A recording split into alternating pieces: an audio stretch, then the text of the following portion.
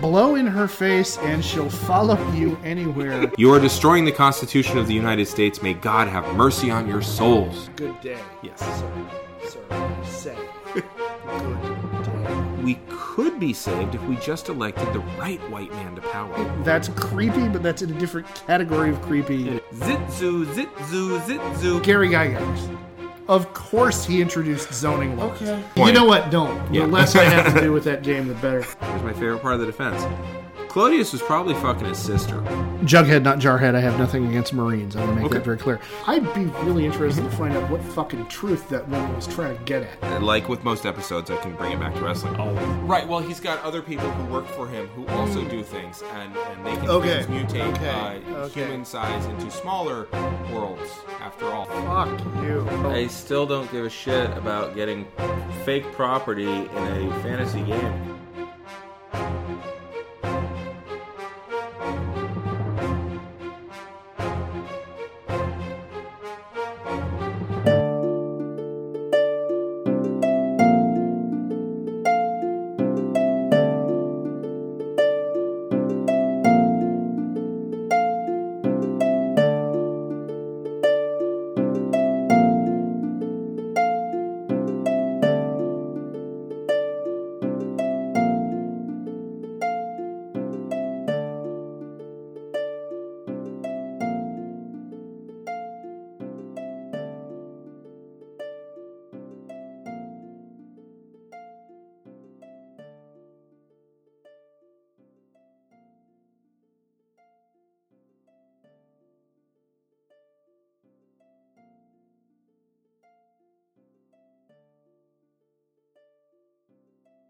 Okay.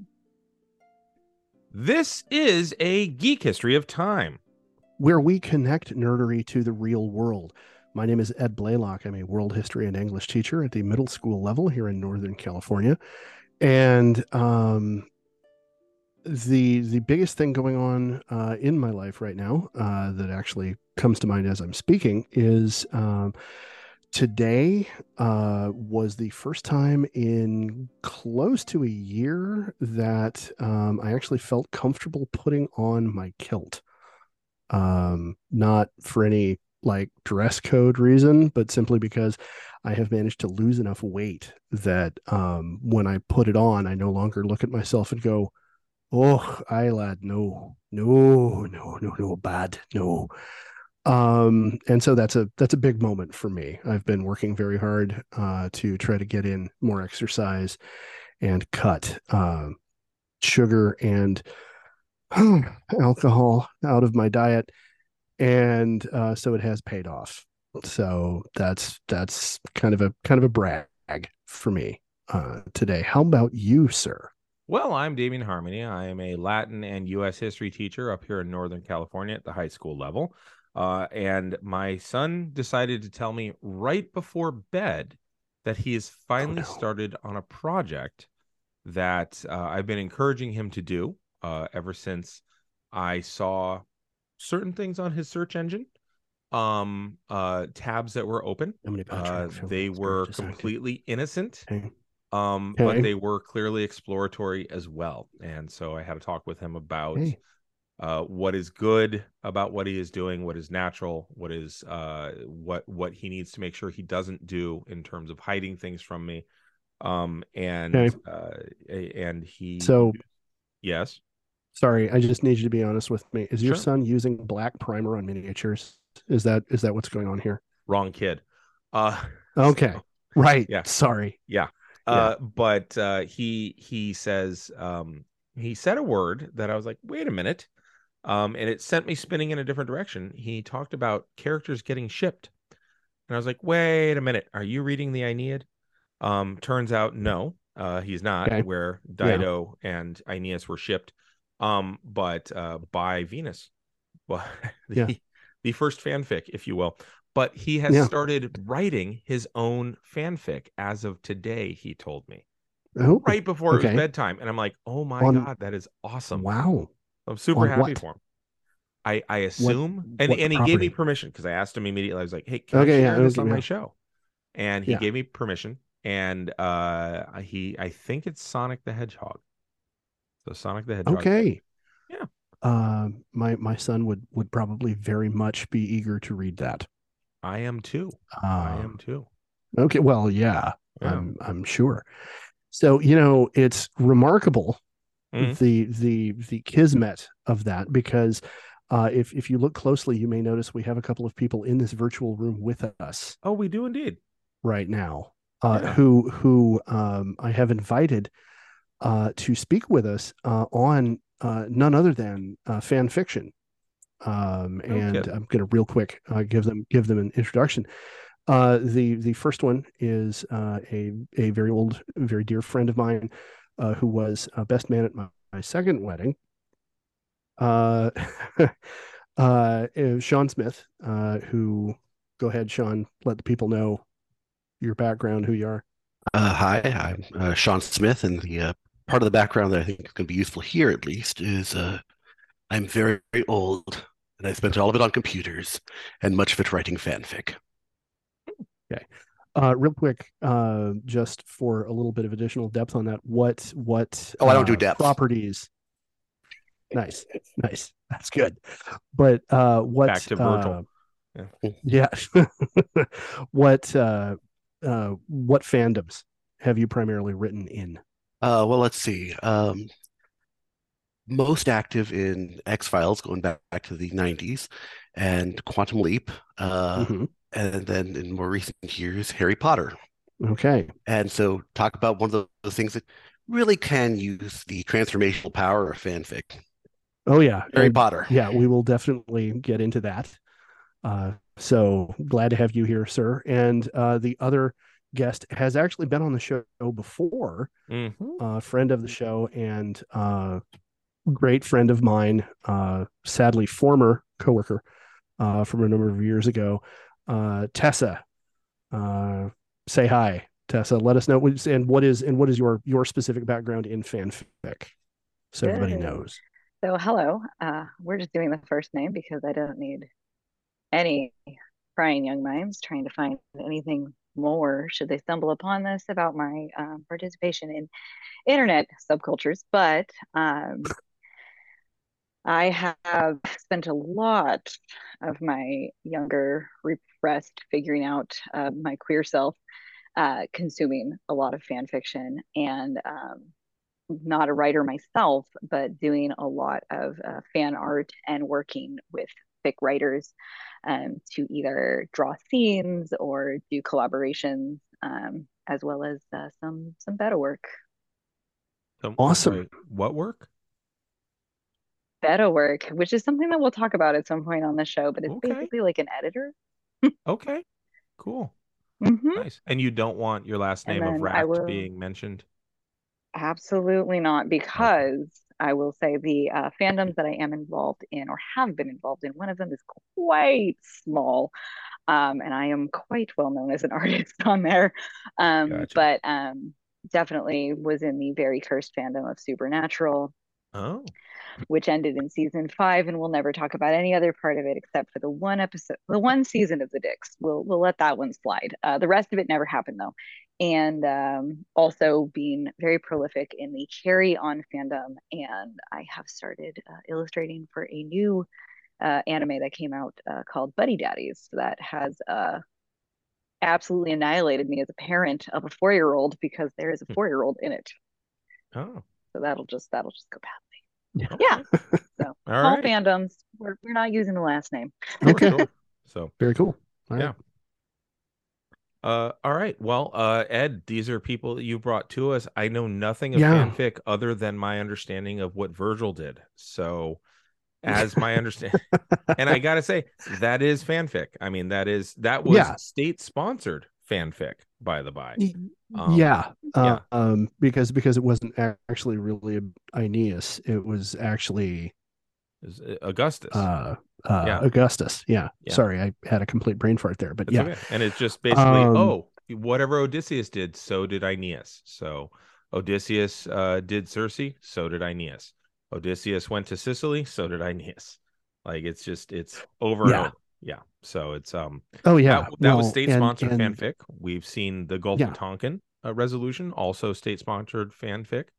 But beyond that, Um, Oh, Interestingly, I think the one Betsy thing I Ross would would add to count, you right? talking about, yeah, well, Yeah, kind of, yeah, all right. But I mean, that was an early example of a flag, sure. in fic, or it's, I guess, a tag of a sort.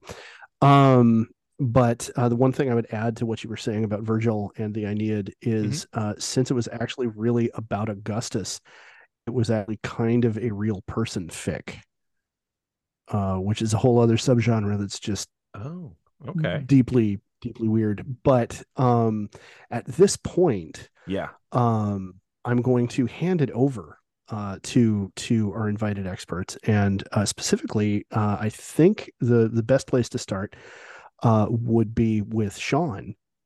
Because I know from the moment I mentioned to him that I was thinking about trying to do a show on fanfic, he gave me a great number of resources out of a fire hose, and I know he has been preparing assiduously for this. So I think we'll probably start there, and then, as we usually do when questions come up or we have things to add, we'll jump in. So Sean, as our first expert up, please. lead in with fanfic. Hmm. Alrighty. Well, for everybody who either has a highly elevated literate taste in fiction, or alternatively, just tries to stay away from the weirdos on the internet, you may not know what fanfic is. Fanfic is a portmanteau of the words fandom, fiction. It's a transformative new work written by a fan of an existing work of fiction that is based on that work. Basically, the good parts of this is that it can be a recontextualization of that original work. It can involve genre shifting that out of what it had been into something new, or it can be straight up revisionist. And I know you guys usually start these things with the thesis statement. I'm going to, here's a thesis, and then I will lead into a bunch of evidence. And Ed does that because I, he's better organized. I usually oh, like give an entire episode's worth of history and at the very end and go, by the way, here's the thesis. So like, I mean, it is the wait, goal to do that, but I'm horrible Ed, about my background information. Ed is highly prepared. Yeah. No, I said organized. There's a We're, distinct difference. oh, oh, Okay. yeah. That I was, boy, yeah, you had my heart going there, man. Fuck both of Don't you. worry, man. I just wanted to say, like, as much as I love the both of you dearly, fuck you. Anyway, It's okay. I'm um, just here to ping off of whatever happens. So okay, I like it. perfect. That's I like that's it. great. You touch your Um, brother deep inside, man. yeah. But based on your definition there, would it be fair to say then that the Seven Samurai, not Seven Samurai, the Magnificent Seven, is fanfic of the Seven Samurai? Oh my gosh. It's not even no. You know what? It is. I don't think it's even necessarily fair to say that Hmm. because the problem is that one is fanfic all the way down to like the bottom of the ocean. That one's even crazier than that. Um, there's actually more movies before that even that was based off of. It's actually, if you go and check, there's I want to say 14 or 15 different movies that have each been based one off the other, all the way through most recently, Lucky Number 11, I think was the most recent one. Oh wow, really? Oh yeah. I No, mean, I that didn't see that one, but looking at the trailers, I didn't immediately look at that and go, "Oh, that's Seven Samurai again." Okay, wow. Oh, that so the movie movie Seven was is just fanfic of the Seven Samurai as well. talk about a genre shift. Yeah. Yeah. All right. All Mm, right. It was head and shoulders above yeah. the rest, really. I don't Fucking know. all right, all right. Uh, What's our time? What's our goddamn time? I don't know. This room's been open for over an hour, just in case. All right, Oh fine. yeah, God damn it. Sorry, all I yeah, can say is he was thinking outside of the box. that's right. Oh, God damn it. Okay. Sorry. Carry on. And we're walking. Okay, so So yes, your thesis begin it. statement. Actually, I'm definitely going to avoid that because I thought it'd be really clever. I thought it'd be going, outside of the box. If I saved that till the end. Yeah. Yes, Ed. I went back there. Yeah. Yeah. I know. Yeah. But good news. Mea culpa, mea maxima culpa. I am very sorry for all of my sins. Okay. A little too far there? A little too far. No. Not too far. No. I got greedy. Yeah. Okay, so we're going to start with the beginning and Poor head. I get to torture him. It's great. Have a rice ball. Enjoy. Avarice. I'm not even Pun. gonna. No. Okay. Just no. All right. Retake number 4. You were saying. I was saying, we're going to start at the very beginning of all fanfic. And that is going to be the gold-pressed Latinum age of fanfic, Star Trek. Yeah, I know. So if we go back to immediately preceding the 60s, to 1959, at that point in time, we had people making 75 cents an hour minimum wage. Okay. And in what it was 1959 was the invention of the first popular version of a Xerox machine. Printing a page cost 25 cents. Okay. So a third of an hour's wages to make one photocopy. One page. Yeah. Yeah. Wow. It should be noted the Xerox 914 is the kind of incredibly reliable machine that came with a built-in fire extinguisher. I'm pretty sure we had one of those at a job I worked at in Seattle. Oh yeah, well, I mean, that sounds familiar to me from an office job from a long time ago. But yeah, okay, cool. In education, you guys have things like cuneiform still in use. I would not be surprised. This was oddly enough not an education job, but anyway, carry on. So sorry. Yeah.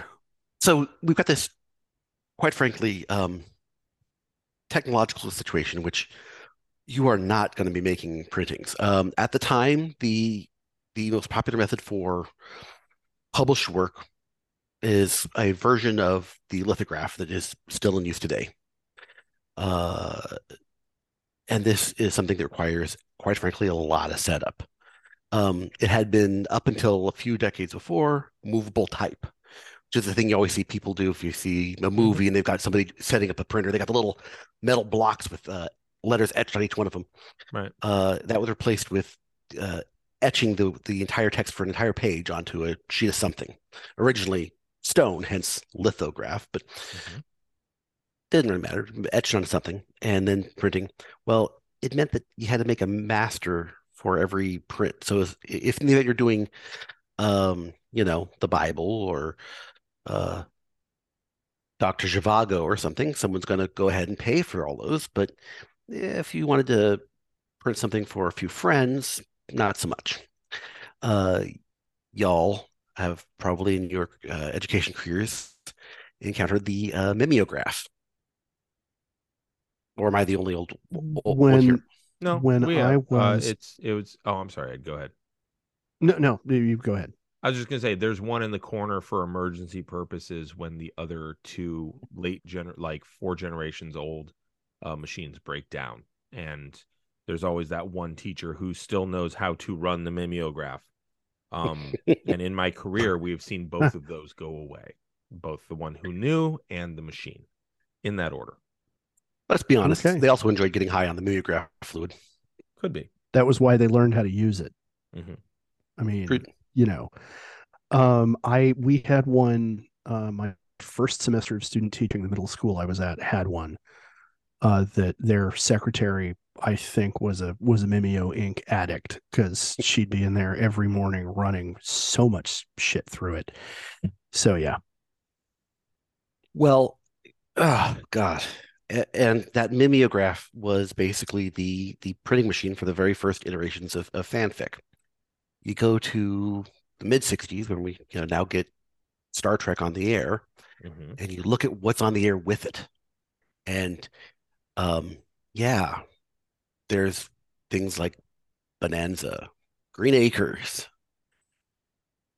Got women on the show, what? Bewitched, Beverly Hillbillies, Gilligan's Island. This is not really, if you were a woman at the time, you weren't looking at this and thinking, I see myself in this show, and this show is aimed at me. No. No, not really. And that's just TV. If you wander over and look at like what you're seeing in movies, you're seeing even more. I mean, it's kind of brutal to look through and just see exactly how many movies didn't actually have female characters even talking. So many of the historical ones, you're like, oh well, it's it's Jason the Argonauts. We don't really need any female characters in there. No, Medea is just a set piece. Yeah, whatever. Yeah, prop, really. Prop. And so this is the point where people started seeing, for all of his, quite frankly, tremendous and epic personal flaws, Gene Roddenberry's idea of what a story should be and what a society should look like. And it involved women on the bridge, involved people of ethnicities that were not approved of at the time on the bridge. It originally involved unisex uniforms. Unisex uniforms. Yep. Before the studio got involved, it involved a woman as the first officer. They actually, that was one of the, exactly. That was one of the first things they said, oh, okay, first things you got to do here is you got to make sure you got, there's way make this realistic. Gene, Bobby. Yeah. Bobby, no. But she has authority and is competent. Right. Nobody's going to want to watch that. No, right. Man, come on. Yeah. For listeners who have come to the show in the most recent 100 episodes, if you go back to episodes 93 and 94, you will find Star Trek, the original series, Gene Roddenberry, a utopian fuckboy. And enjoy the heck out of those episodes. I did. And I hadn't really thought of using that phrasing until I heard you say it. And then I was like, I'm going to be stuck with that for the rest of my life. Yeah. So that's episodes 93 and 94. So enjoy. Yeah. And, so back to good old Gene. Yeah. Back to good old Gene. Gene does his thing. And this is kind of the part that I find a little bit wacky. Star Trek comes out in 66. The first of the Star Trek fanfics, Spock and Alia, was published in 67. It was literally, yeah. Oh, yeah, it was crazy. Now, unfortunately, I am old enough and decrepit enough to remember some of the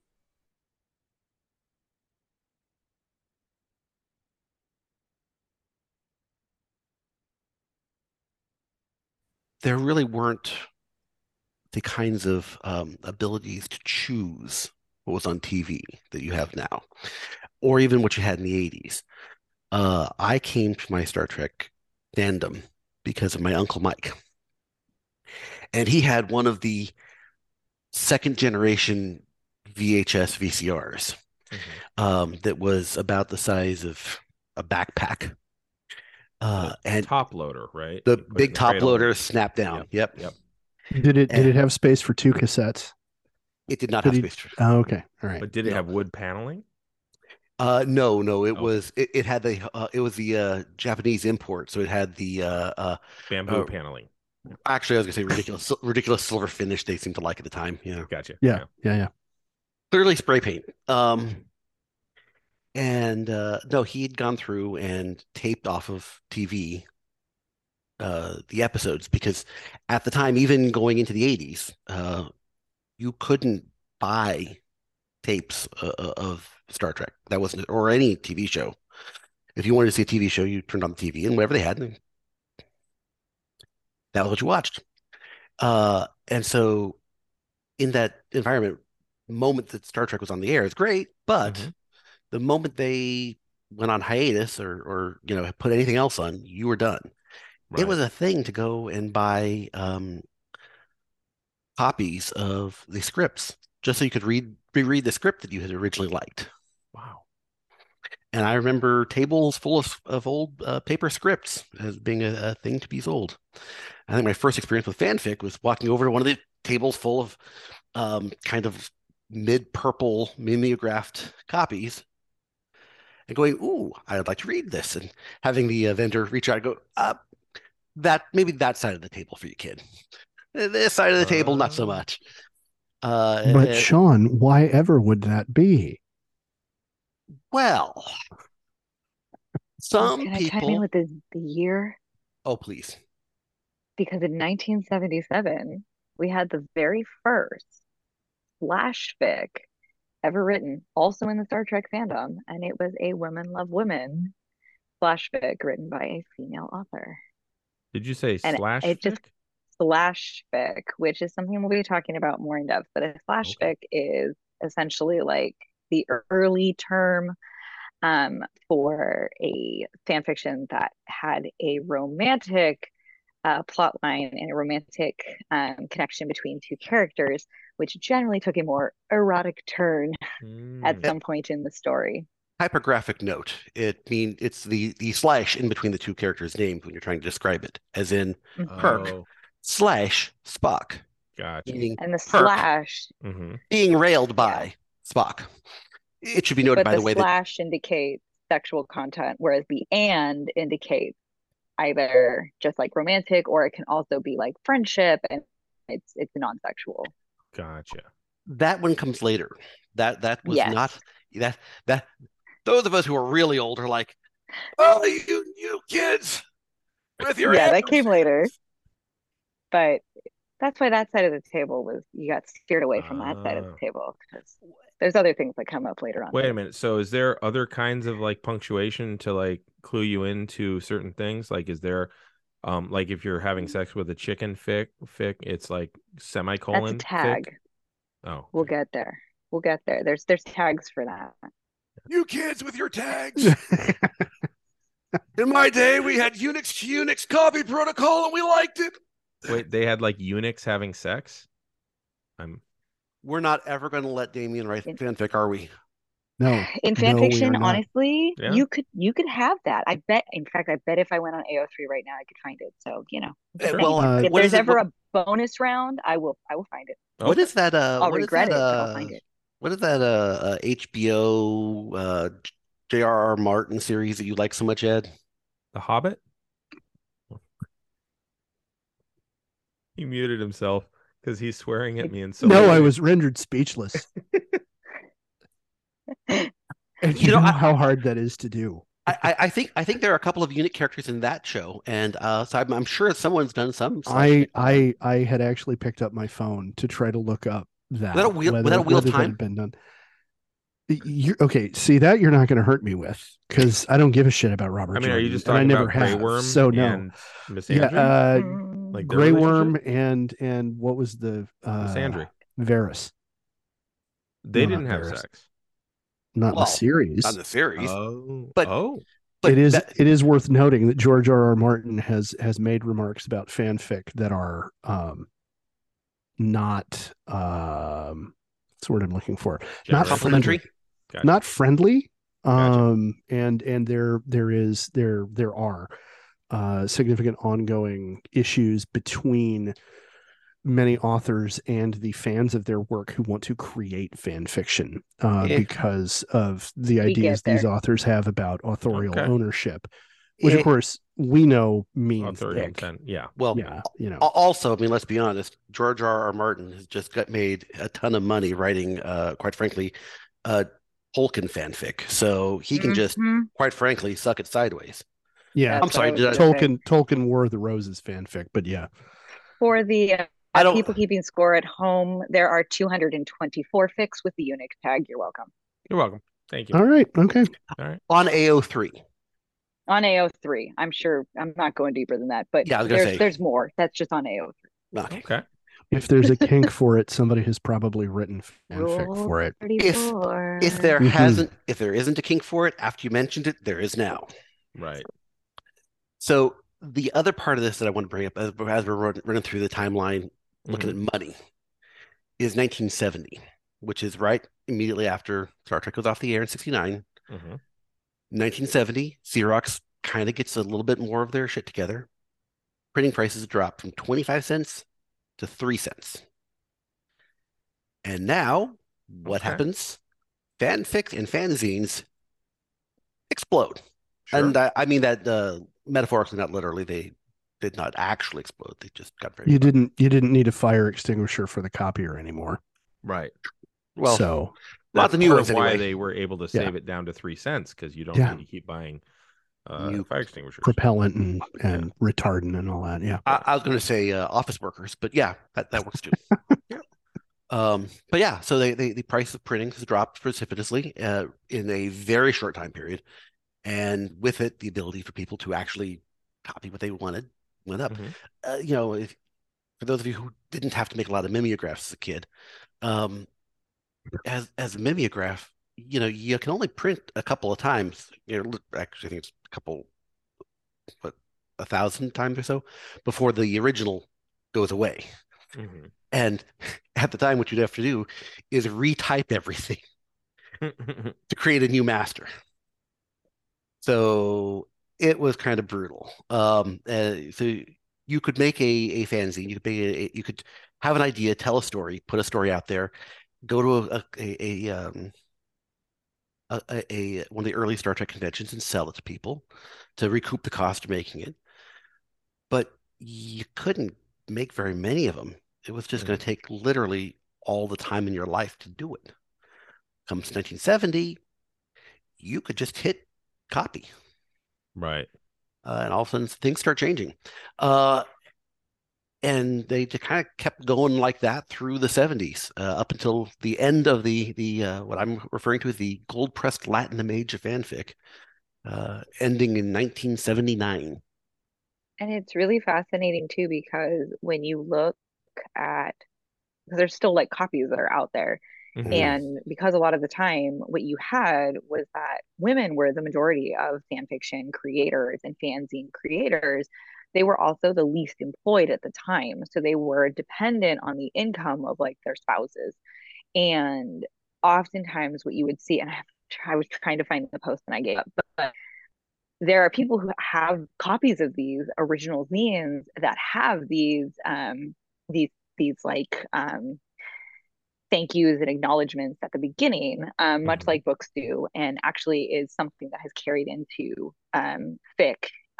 Still to this day, we still see authors giving acknowledgments to the people that help them. But in these early zines, what you would see are these women who were thanking their family members who, like their husbands, who financed these, like were willing in, a time where we saw a lot of misogyny and we saw a lot of, negativity towards the creation of women, these women memorializing basically the support of their spouses and their family members that pulled together the funds to allow them to print these to be sent, as well as the people that provided like the support and the editing and things. And so it was just really, really neat when you put it in the context of that time to understand how important it is for us to have this type of evidence of this creativity movement that got started because of the societal constraints that it was growing and flourishing in. Right. And the depth of it is kind of, quite frankly, shocking to read. If you go back to 1959, only 37% of women were employed outside of the home. Those who were earning 60%, roughly half of what a man in the same job would earn. And that was completely legal. Quite frankly, saying just flat out, and I'm only going to pay you less because you're a woman, would still be completely legal. Now, I'm going to break in there for just a second. When you say 30% were working, was that the number? 37.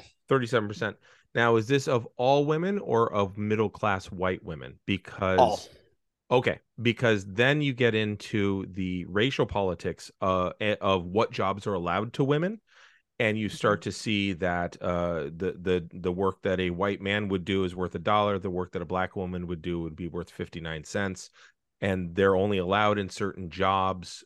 You get servant class type stuff. You get things like that. So, like, when we're talking about fanfic writers, where is this population coming from? Number one, and number two, do we see commensurate representation amongst fanfic, or is it still a very white thing with just a few people of color? Welcome to first wave feminism. It's like it's a beta release of feminism. Right. We do not actually support people of color or people who are maybe not binary or are not heterosexual in The any Lavender fashion. Menace, if you will. The Lavender Menace Yeah. is all unsupported in this release. A future release is planned to support these additional features. No, what you see is Predominantly white women. is white. Okay, this is middle class Yeah, white women. it's Okay. predominantly middle class white women. Which- there will be like a couple, Mm-hmm. but yeah, and even now it's still very it's very fandom based, but I'll come back to it. It is really Yes. fascinating though to see that part of fan creation is sometimes creating representation in characters where there isn't representation, which is really neat, especially from the art. And I'm Genre hoping I'll remember shifting. to come back to that. Oh, Yeah. don't worry. I have If not, so many then notes. do. Yeah. Perfect. This is like my meat and potatoes on this one. So No. as friend of the show, Dr. Gabriel Cruz has said a number of times, progress is a series of problematic steps forward. Yes. So before we go bashing first wave feminism for not doing what third wave did, recognize that first wave came out of zero in terms of recognition. So it was an important and problematic thing. So it sounds like fanfic followed that same trajectory. 1,000%. It should be noted that Star Trek was on the air 1966 to 1969. Right. The Civil Rights Act that started the EEOC was only 1964. It was only literally 2 years before that.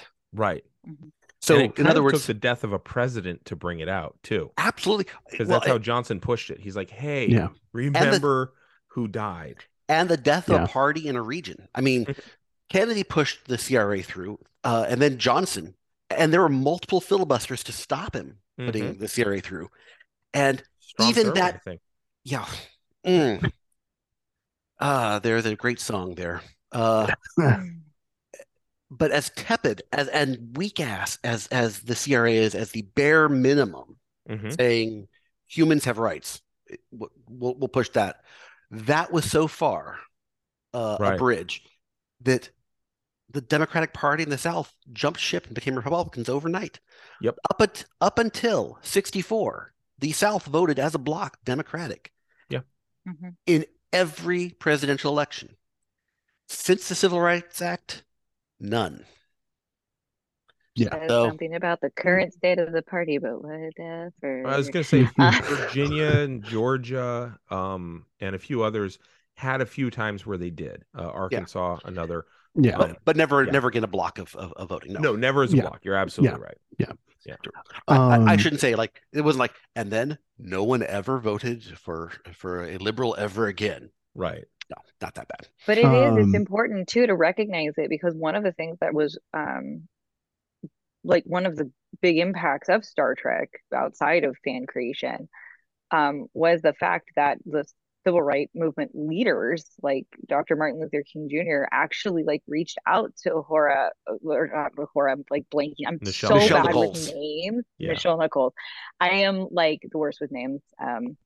Everyone just be aware of that right now. I just remember like the characters, but he like actively reached out to her and talked about how important it was to have her in a main character political stance, and what message just her doing that role gave to the community as a whole, to society as a whole. And you know, when you're looking at fan work and you're looking at the history of it, looking at all of those pieces of nuance that are sitting there too are just it's so much, even though it's like a lot of people will be like, oh, it's just Star Trek, it's just, sci-fi, what it was doing so much work It was doing heavy lifting at so many levels.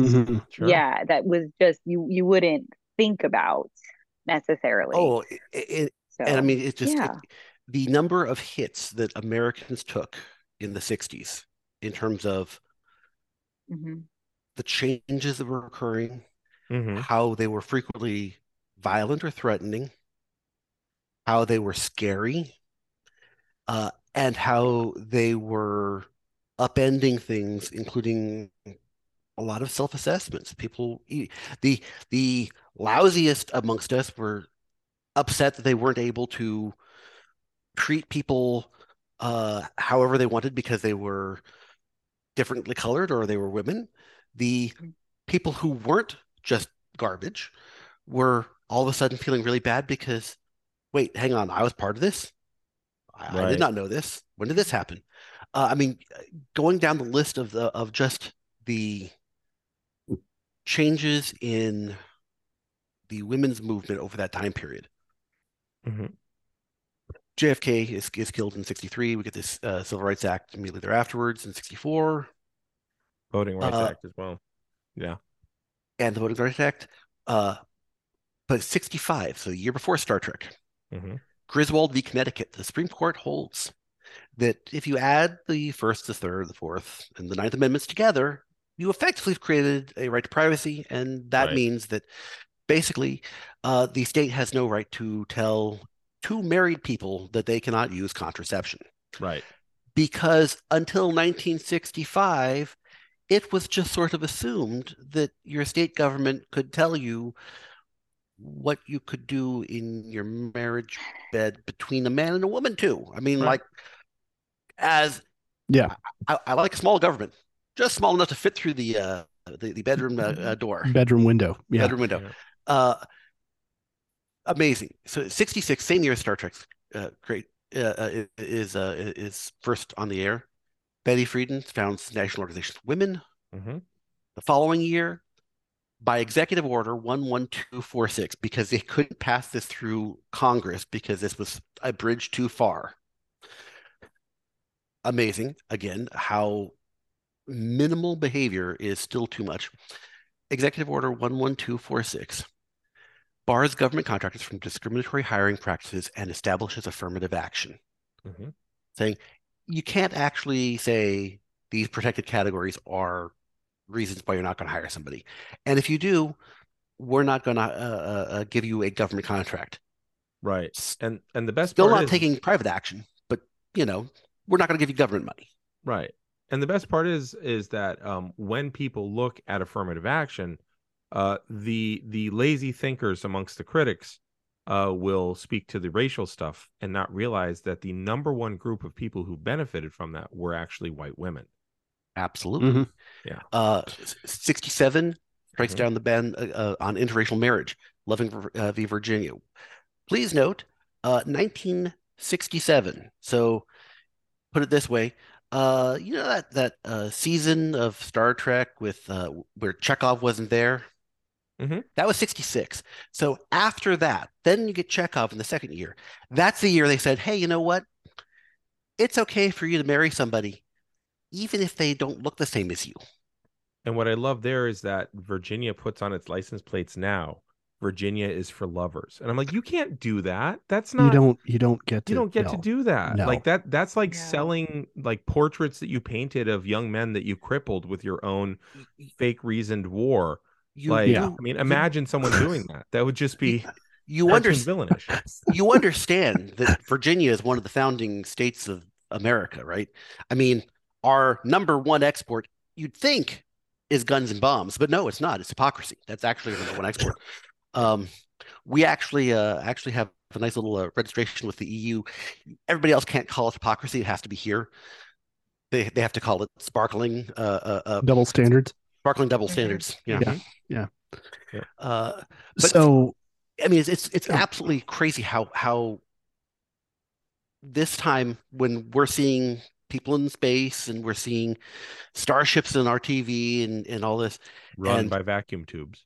run by vacuum tubes, because the reality is this far backwards. Yeah. Yeah. Like, I mean, honestly, Loving V Virginia. Okay, so that's 67. 2 years later, we put a man on the moon. Like, Mhm. like, Yeah. uh, Oh yeah. Well, But Now what they're talking about putting people on Mars at the same time that they're talking about reversing everything that allows right. for all of these Yeah. things. It's amazing how you can go forwards and backwards at the Mm. it's interesting to me same that this relates in my head to what friend of the show and previous guest Jason Bargert told us is that you don't get punk rock in a society where everything is going great. Yeah. That's true.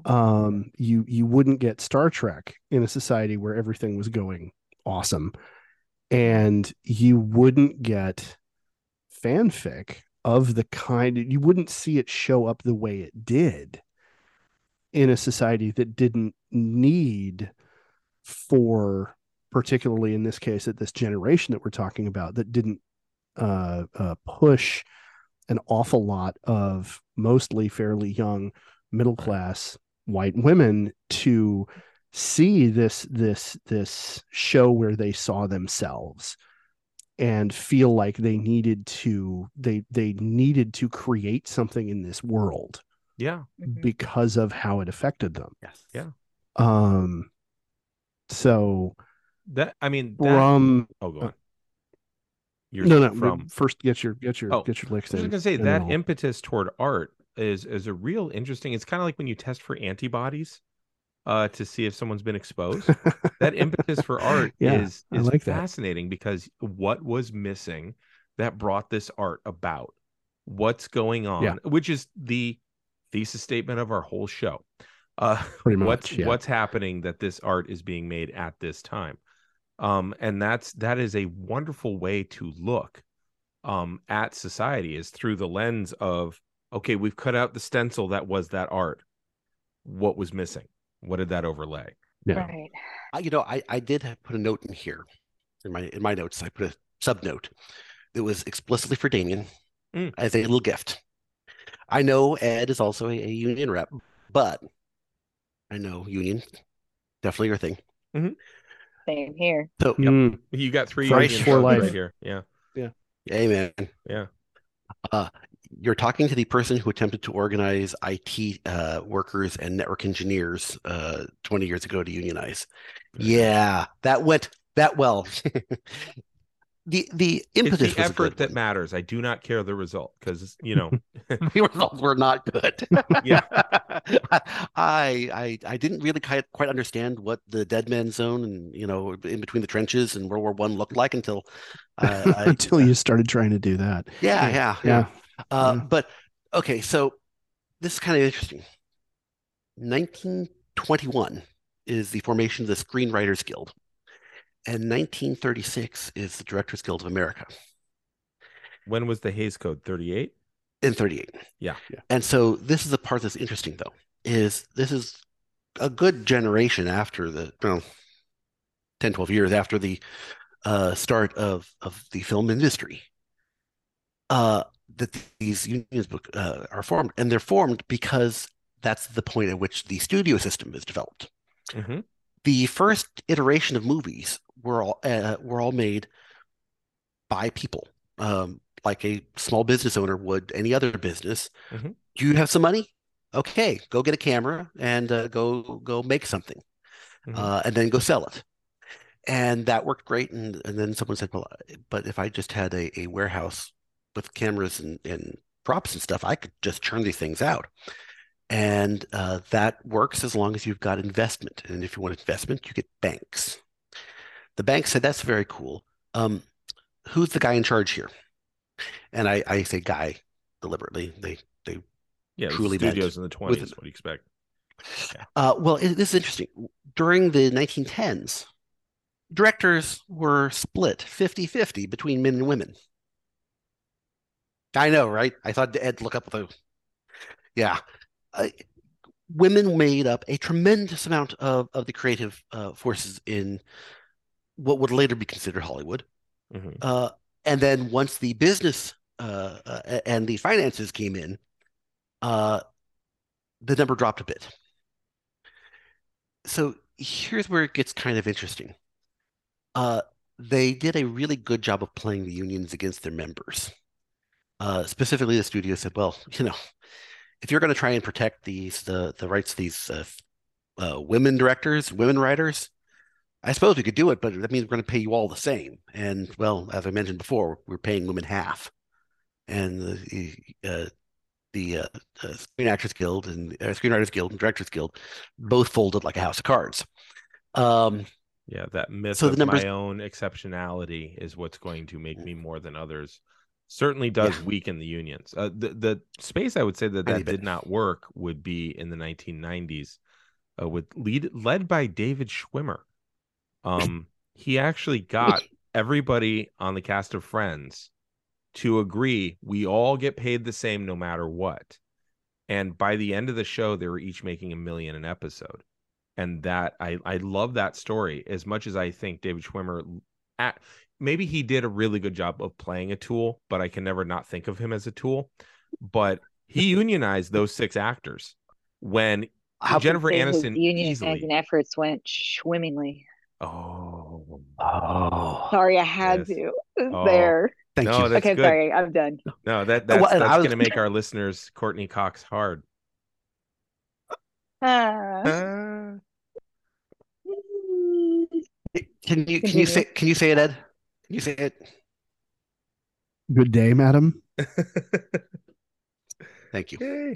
No, But anyway, like wrong. you do see If you're sometimes well, you if you're- see that undergirding like actually working, but you're absolutely right. It did and I was not gonna work in the say- 20s. No, I was going to say, by the way, if you wanted to look at that, at like what David Schwimmer did, prior to that, look at Bob Denver and Gilligan's Island. You remember the cast was not exactly wildly large. No, 6 people, There were 6 people, right? and Bob Denver was a big star. He'd been on the Many Loves of Dobie Gillis, and was a riot. Yeah. Oh my gosh! If you have a chance to watch this in black and white, it's a hoot. Won he like is a three, hoot. three Emmys by that point, right? For Mhm. Rocky Mountain It was High amazing. Yeah. and Annie's Song. And No, wait, what? Wrong one. Bob, Oh. not John. oh, sorry. Denver. He I'm like, wait. invented a new way to eat No. eggs, right? Well, what I was Yes, going to say yes. was he's not the Bob Denver is not the one. I'm gonna let that pass.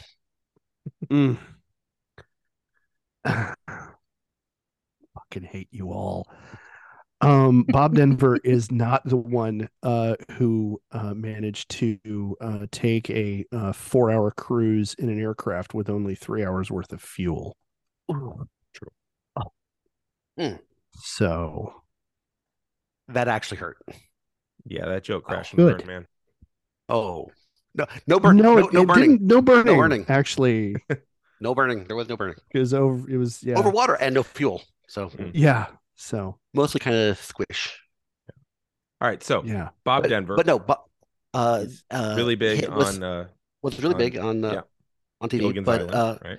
and they did and the they were going to be a ensemble cast because there were only 6 people, and he didn't have a lot of he wasn't the biggest star on the network or anything, so he couldn't do whatever he wanted, but he did say, well, I'm going to have approval over the titles. If that's I want my contract approval of the titles. They said, sure, no problem.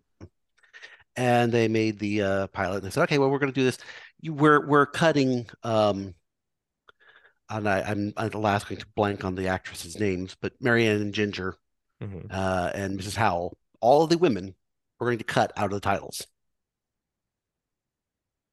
And and he said, well, that's what we're going to do. He said, okay, well, I have approval. Well, you can approve whatever you want, but this is what we're doing. Mhm. And his response was to say, absolutely, no problem.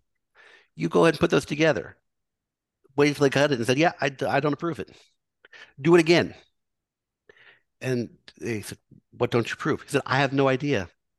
But until I see all my co-stars' names on there, I don't think I'm going to approve anything you do. And I'm okay with you just making this over and over again until you run out of money. And thus, the actresses were actually in the titles because Good. he drove that one home like a semi. Nice. Yeah. All right. So Cool you're dude. back in the 1920s, or are we Oh, no, forward now to we're- zines again? Oh, one last part there, because I did Okay. mention that the number of directors did drop a little bit from the Right. previous equality.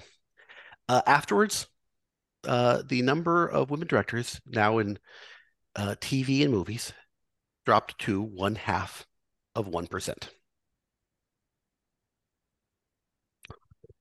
Yeah, well, Technically speaking, not zero. Mhm.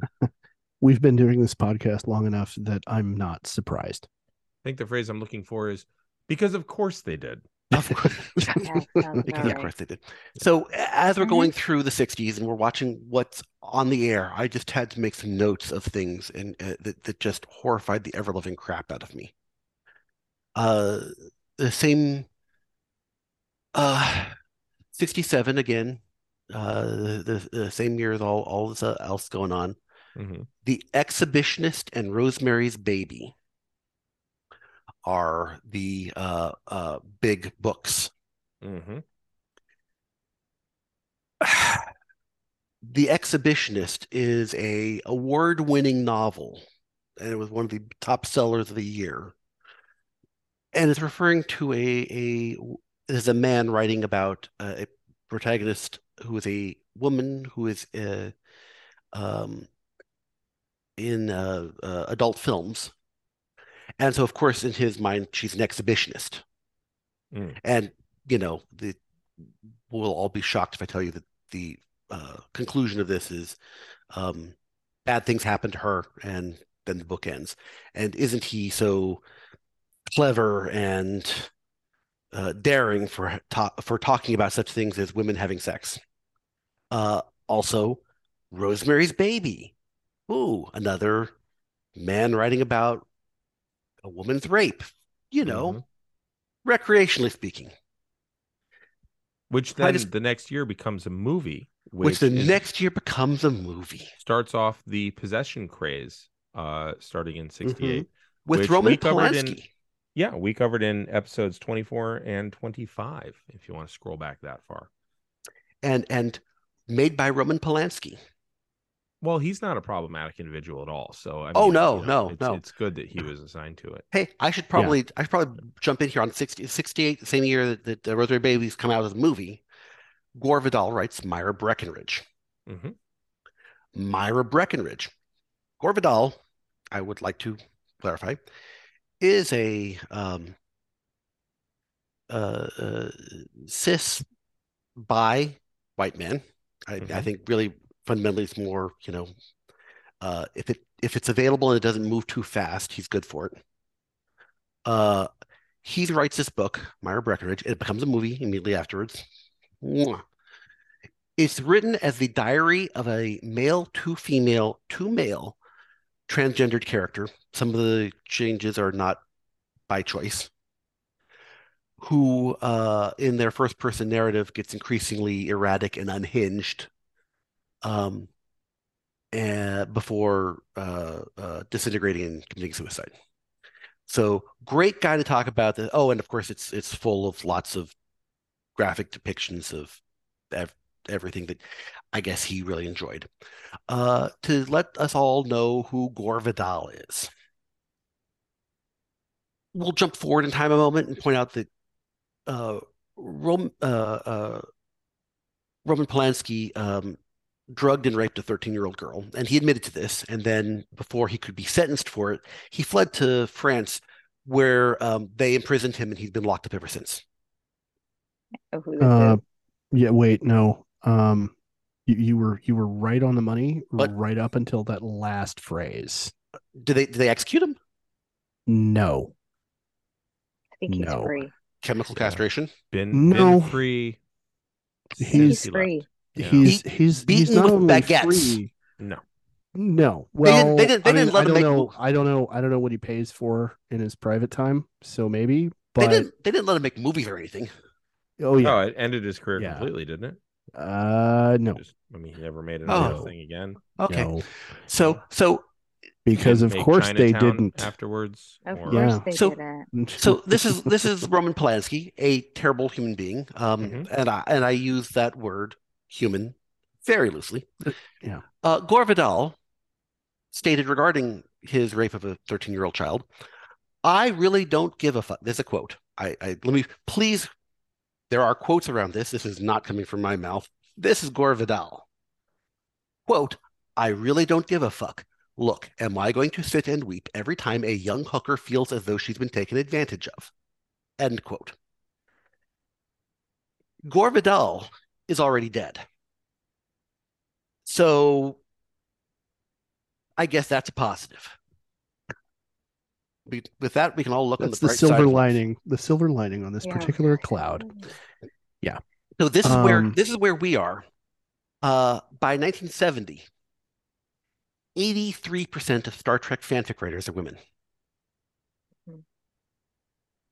I would just Because let me because in a great society that's working, you don't get punk rock. Yes. right. Like, I just want to go back to Gore Vidal for a second. Oh, God. Given how awful he is, Mm. what kind of a fucking monster, horrible human being do you have to be to make him the good guy in a debate? And the answer is William F. Buckley. But Yeah. You know, it's kind of like there was like a horror movie I saw a couple of years back that was like Nazis versus zombies. yeah, you just Oh, I rooting know for. that one. Yeah, that was a good one. Yeah. That was actually a good one. yeah, Just rooting for and just innocent root stuff. for decapitation. Yes, Yeah. you're rooting for bloodshed. Yeah. Yeah. Yeah, Um, Great. and we're all voting for the bullets. Yeah. Yeah. yeah, It's pretty really much. freeing to watch something like that. Just be Yes, like, it really is. And just want them all yeah, to be fucking dead. Mhm. All of them.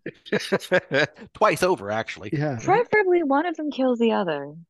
And then they I'd have like to the shoot. zombie to win first. Yeah. Yeah, that yeah. part. That part. Because Hey, if this the is zombie the wins token first, Jew in the then you room. have zombie Nazis, and then you can kill the zombie Nazis. Yeah, I don't which is, want that. Oh, yeah, that's the good stuff. Yeah. yeah. Because if you think So, about it, yeah. you could farm that out. It's not like and they just had a brain have in them. the first place. Right. But you could just They're farm not that out losing anything. and have people just re-kill the Nazi zombies Mhm. over and over again. It's kind of like what I Therapy. imagine Doctor Strange living through 300 or 3 million yeah. plus times, seeing Yeah. Tony Stark die in every one of them. Just like Yeah. that's got to be rewarding. It just Hey, Damien, tell me which side you were on in Civil War without telling me which side you were on in Right. Civil War. I love that they Right. managed to pick sides for that one that Mhm. surprised me. Yeah, From a writing perspective, I was and then you look and go, no, that totally makes perfect sense. But Mhm. Yeah. that tracks. but your first instinct is, wait, what? yeah. Yeah. All right. I like so 83% of women. I- Oh, go ahead. So I was actually going to say, since 83% of women are fanfic writers at this point, and you've got the fact that society generally sucks Mhm. if you are a woman, and then also just coming into that part about how transgenderism is being shown in that example, that brings me to 1977 with the first flash fic. But I also want to talk about what happened in 1976, because what we have is kind of how queer people are being represented in media. Because Mhm. again, you can't have punk rock in a society that's great. And so one of the things that's happening is they are laying the initial foundations of the bury your gays trope. And there is a soap opera, which I have no desire to watch. So I'm just doing this off of a wiki article, but I am aware of it. It is a bit infamous, called Executive Suite, which is about corporations, and it's a soap opera. So therefore it has to suck. And it was canceled very quickly. But in the 5 months it aired, it managed to do some stunning damage in the bury your gays category, where you have a canonical lesbian character for the first time on public broadcasting. It's on CBS. And this character, first off, is shown to be a woman in an abusive marriage. So obviously, you can only be gay if you've been abused by a man. Sure. Lesbians are made, not born. On top of it, this woman, this character, proceeds to come out in an episode to a friend. And this is in one episode, not even like probably like 20 minutes. It is a conversation that what I am about to explain occurs. The character comes out to her friend. The friend responds that she likes her too. And upon realizing her lesbianism, because her friend coming out has now awakened to this unnatural urge in herself, walks into traffic and is promptly hit by a truck and killed. Oh my God. And then in 1977, we see our first femme splash fic come out in the Star Trek fandom. So, wait, you know, they literally Yes. they literally threw her under a bus. literally truck, but yeah, Well, literally. okay, motor vehicle. I mean, It's like, oh So the no, Teamsters I'm cured gay. lesbianism. Boom. Yeah. Yeah. And that and was like the big thing. and it should be Big noted, thing. things that are going on at this time that are just to remind everybody what 76, 77 looked like. In Mhm. 76, the Supreme Court ruled that women do not require a written permission slip from their husbands in order to get an abortion. Right. Because prior to this, please note, 7 years after the end of Star Trek on TV, Damn it. you needed a permission slip. The, From your husband. the same barrier to health care mhm. was what we expected of women to have as the same barrier to, can I leave school early, mom? Like, Yeah. Mhm. you Yes. need a Mhm. written permission slip. That's Well, just, because I mean, yeah. come on, Damien. Like Mm. at this point, the outlook was they're not like fully legally people. Like right, it's what not kind until of radical? 77 that they can what get their kind own of- credit cards. So Yeah, yeah. what kind Yep. of soy boy attitude do you have about that? Like, come on, no. They start out the property of their father, they Right. become the property of their husband. It's Romans all the way It's a down. Come on. transaction. Yeah. You know. Transaction. Yeah, Oh, okay. No, No. you can't No, have not- that one. That's no, Can't no, have can't have that that. going Sorry. on. No. None of that Okay. stuff there. Now, that here's- comes with special other permission slips No. that you have to unlock. Now, here comes the Those thing are interesting to me, government though. permission Wait, slips. so This 70, is wacky. Yeah. 76, Mhm. same year that Anne Rice publishes Interview with a Vampire. That was that So- long ago? That was that. Yeah. Wow. She's Yeah. that old. I don't She's think dead. it's just, well, sure. Yeah. That comes up later. Yeah. She's dead. Sure. We'll go with that. Yeah. She was a Yeah. boss Mhm. battle. Like I love her books. Love her But- books. She was a boss battle as far as fan fiction was. Oh my God, yes. But I bring this up because this is kind of a thing you see is during this time period, we talk about slash fic being the typographic slash in between two characters' names. Mhm. And Mhm. most commonly, it's two male characters, and the writers are mostly female. This there's some troubling subtext to Yep. the objectification of gay male relationships for straight women's sexual titillation. Is that too far? No, I think we No, I can go with mean, that. one of the things that we'll Okay. be talking that I'm going to keep chiming in with anyways. Really, the fact only pun I that make you and I get have nothing. I'm sorry. Because you have two. I mean, yeah, I'll give it to you. But Okay. you've got two areas as far as queer content in fandom, where you've got queer content being created by queer people, and then you've got queer content being created by heteronormative people who objectify and fetishize these types of relationships. I'm going to put an asterisk on that one. Not all are the hetero is objectification or fetishizing. I'll come back to that. Not all, but a lot. Well, And it's a minefield. minefield. I've been in the trenches, Yes. okay? it goes. Not all rats in the 1340s carried bubonic plague. Yes. Not all of Yeah. them. Not but all. enough. Well, actually, to be perfectly honest, I mean, I'm going to jump in. You know what? I'll jump in. If you Go don't for it. mind. Uh, I got ADHD. I don't care. Go for it. Okay. Sorry, Is there everyone any else. is there anybody here who's not medicated for ADHD? I'm Really? not The medicated. two single Oh. subject teachers, yeah. Yeah. Oh, Hi, okay. how you doing? Yeah. So in other words, you're undiagnosed. Got it. No, No, we mask. There's a Oh. difference. You passed. Okay. No, the Yeah, I had medication. I can't do it anymore. God. I'm so sorry. No, there's an interesting thing here with straight women and writing, quite frankly, gay male fanfic. Mhm. And I'm going to kind of jump a little bit ahead to this because this is kind of an interesting thing. You've talked about this a little bit on the show before. The Mary Sue. Yeah. The Mary Sue is the kiss of death for all writers. If you write a Mary Sue, the story is automatically bad. You are a terrible person, and you should feel bad for having done this. This is not true, but that's a popular opinion. Well, so yeah, George Lucas sucks as a writer because Luke Skywalker. I mean, Well, come on. here's the thing.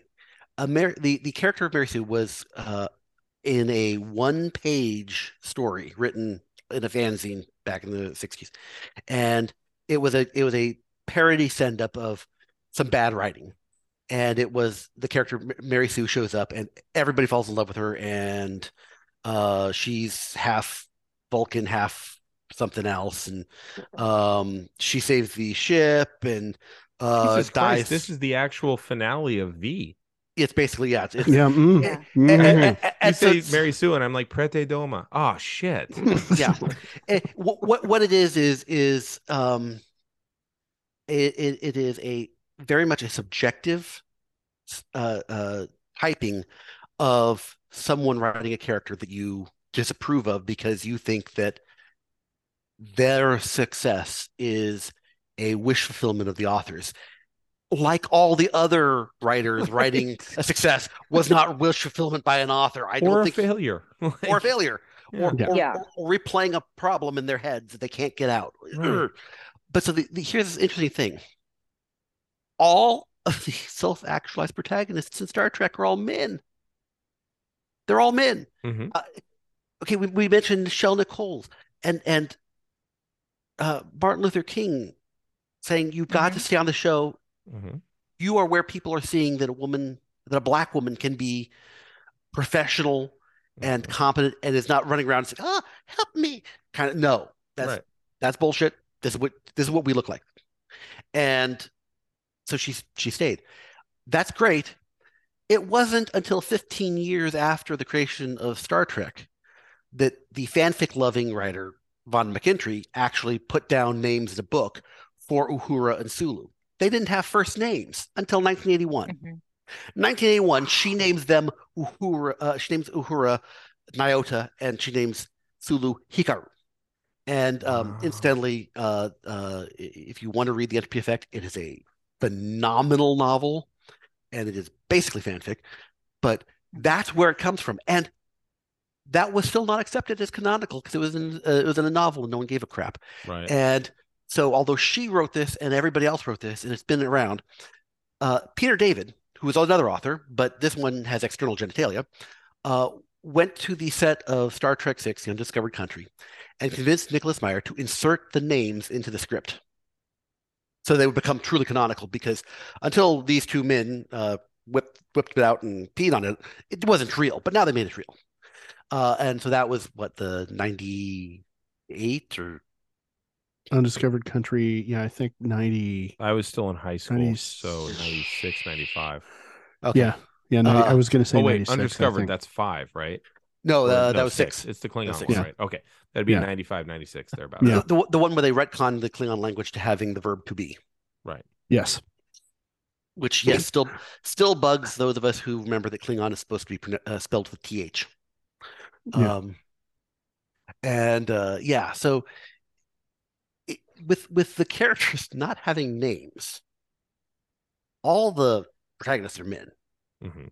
If you're trying to write about your experience and you're saying, okay, well, I'm a woman who has sex with men, and I have a relationship with a man, and I would like to see this relationship in the thing I'm writing, what in the hell are you going to do? You got three choices. You create a new character. Okay, great, maybe works. But let's be honest, if the character is able to do all the same things that Kirk and Spock can do, everyone's going to call it a Mary Sue. Because, Mhm. so this new person shows up and they can do all these things. Yeah, like all the other characters in my story. But they'll get blamed for creating Mary Sue. Option two, you promote one of the three named female characters in all of Star Trek to the role of girlfriend. Uhura, Rand, and Nurse Chapel. Chapel. Yeah. hmm You only got three characters. They pick one of those three and say someone having sex with them, which is, I suppose, one thing you could do, but a couple of unfortunate implications there. They're all subordinates in a military hierarchy. It's kind of creepy. I mean, it's Mhm. really, really creepy if you're sleeping with your subordinates. And they're not, quite frankly, the characters that have been doing everything. So either you have to turn them into the characters who do everything, Mhm. or you have created a girlfriend character who's secondary and subordinate, and that's kind of what you're trying to avoid in the first place. Mhm. And your third choice is you write /fic, and you just say, you know, Spock is half Vulcan. Half Vulcans have deep, powerful emotions that they don't show, Right. and they're much stronger than human men. And they have these like almost uncontrollable sexual drives, but they absolutely have to control them, and that's what makes them good people. Mhm. And Kirk, meanwhile, is empathic, is emphatic. He's the communicator. Fundamentally, he's the bottom. And you just write them as, A couple. a straight couple who just happens to be, not. Yeah. And uh, so there is a portion of it that is absolutely, I would like to write porn because I find it fun. Mhm. If everybody has a ding dong, because I like ding dongs, and this is double the ding dong. That's a thing. Mhm. And I will poo-poo it about as hard as I will poo-poo all the straight porn aimed at men that have lesbians. At the end of the day, I just really couldn't care that much about what other people do. That's fair. It's just that But when you are the, oh, queer kid on the internet, it's very different. And it's definitely, and there's also like, there's that oh, toxic aspect too of people that like absolutely, make it like weird and they impose really like toxic, um, 1,000%. misogynistic like tropes onto characters that they are putting into like a feminizing kind of role, but in a really like toxic sense, Absolutely. or just like objectifying it, where there's basically what it boils down to is it's not just like I like ding dongs, here's some ding dongs.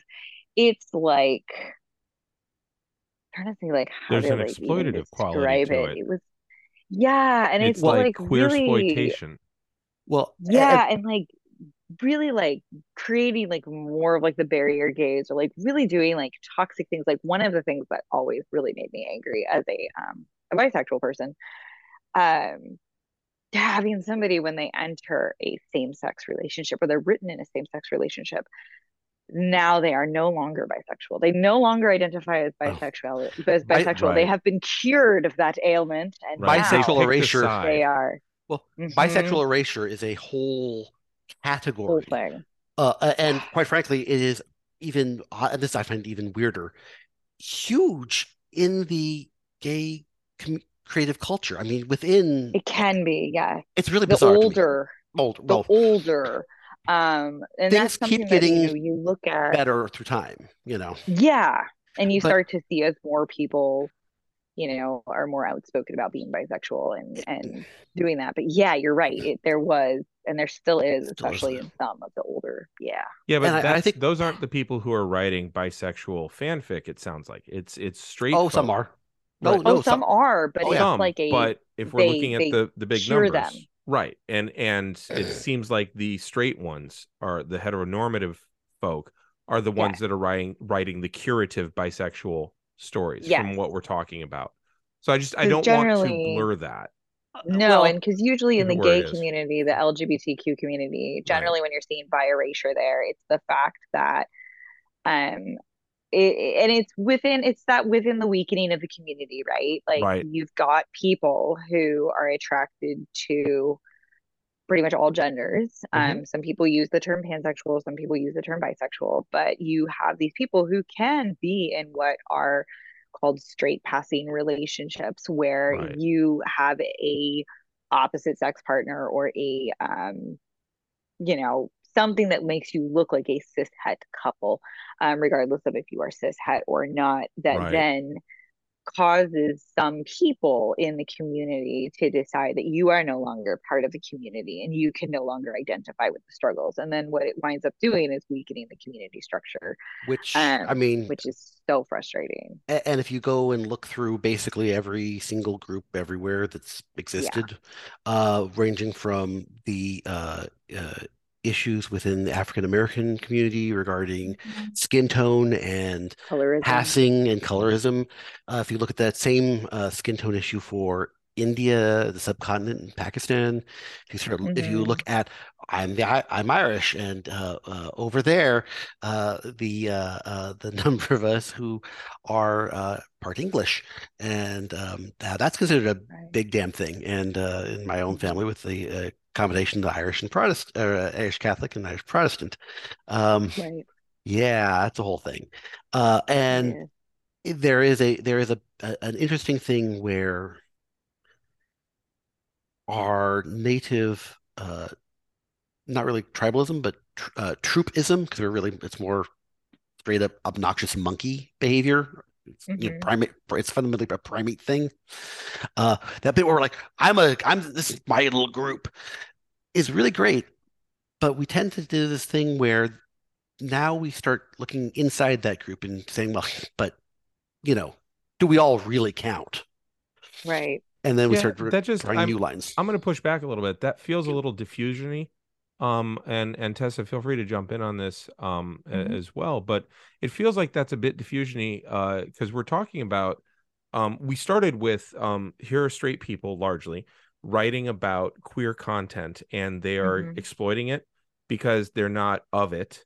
Right. And I don't think that everybody should just write what they know, but we're talking about that, and it gets into the straight approach toward bi or homosexuality in the fiction is almost, I'm not going to say it's inherently exploitative, but it sounds like it started from a very exploitative place. And then we shifted to bi erasure within the gay community, but we didn't acknowledge the straight relief when a bi person is in a heteronormative relationship. It's like, okay, thank God, now we don't have to worry. There's Yeah. a thing that happens there too.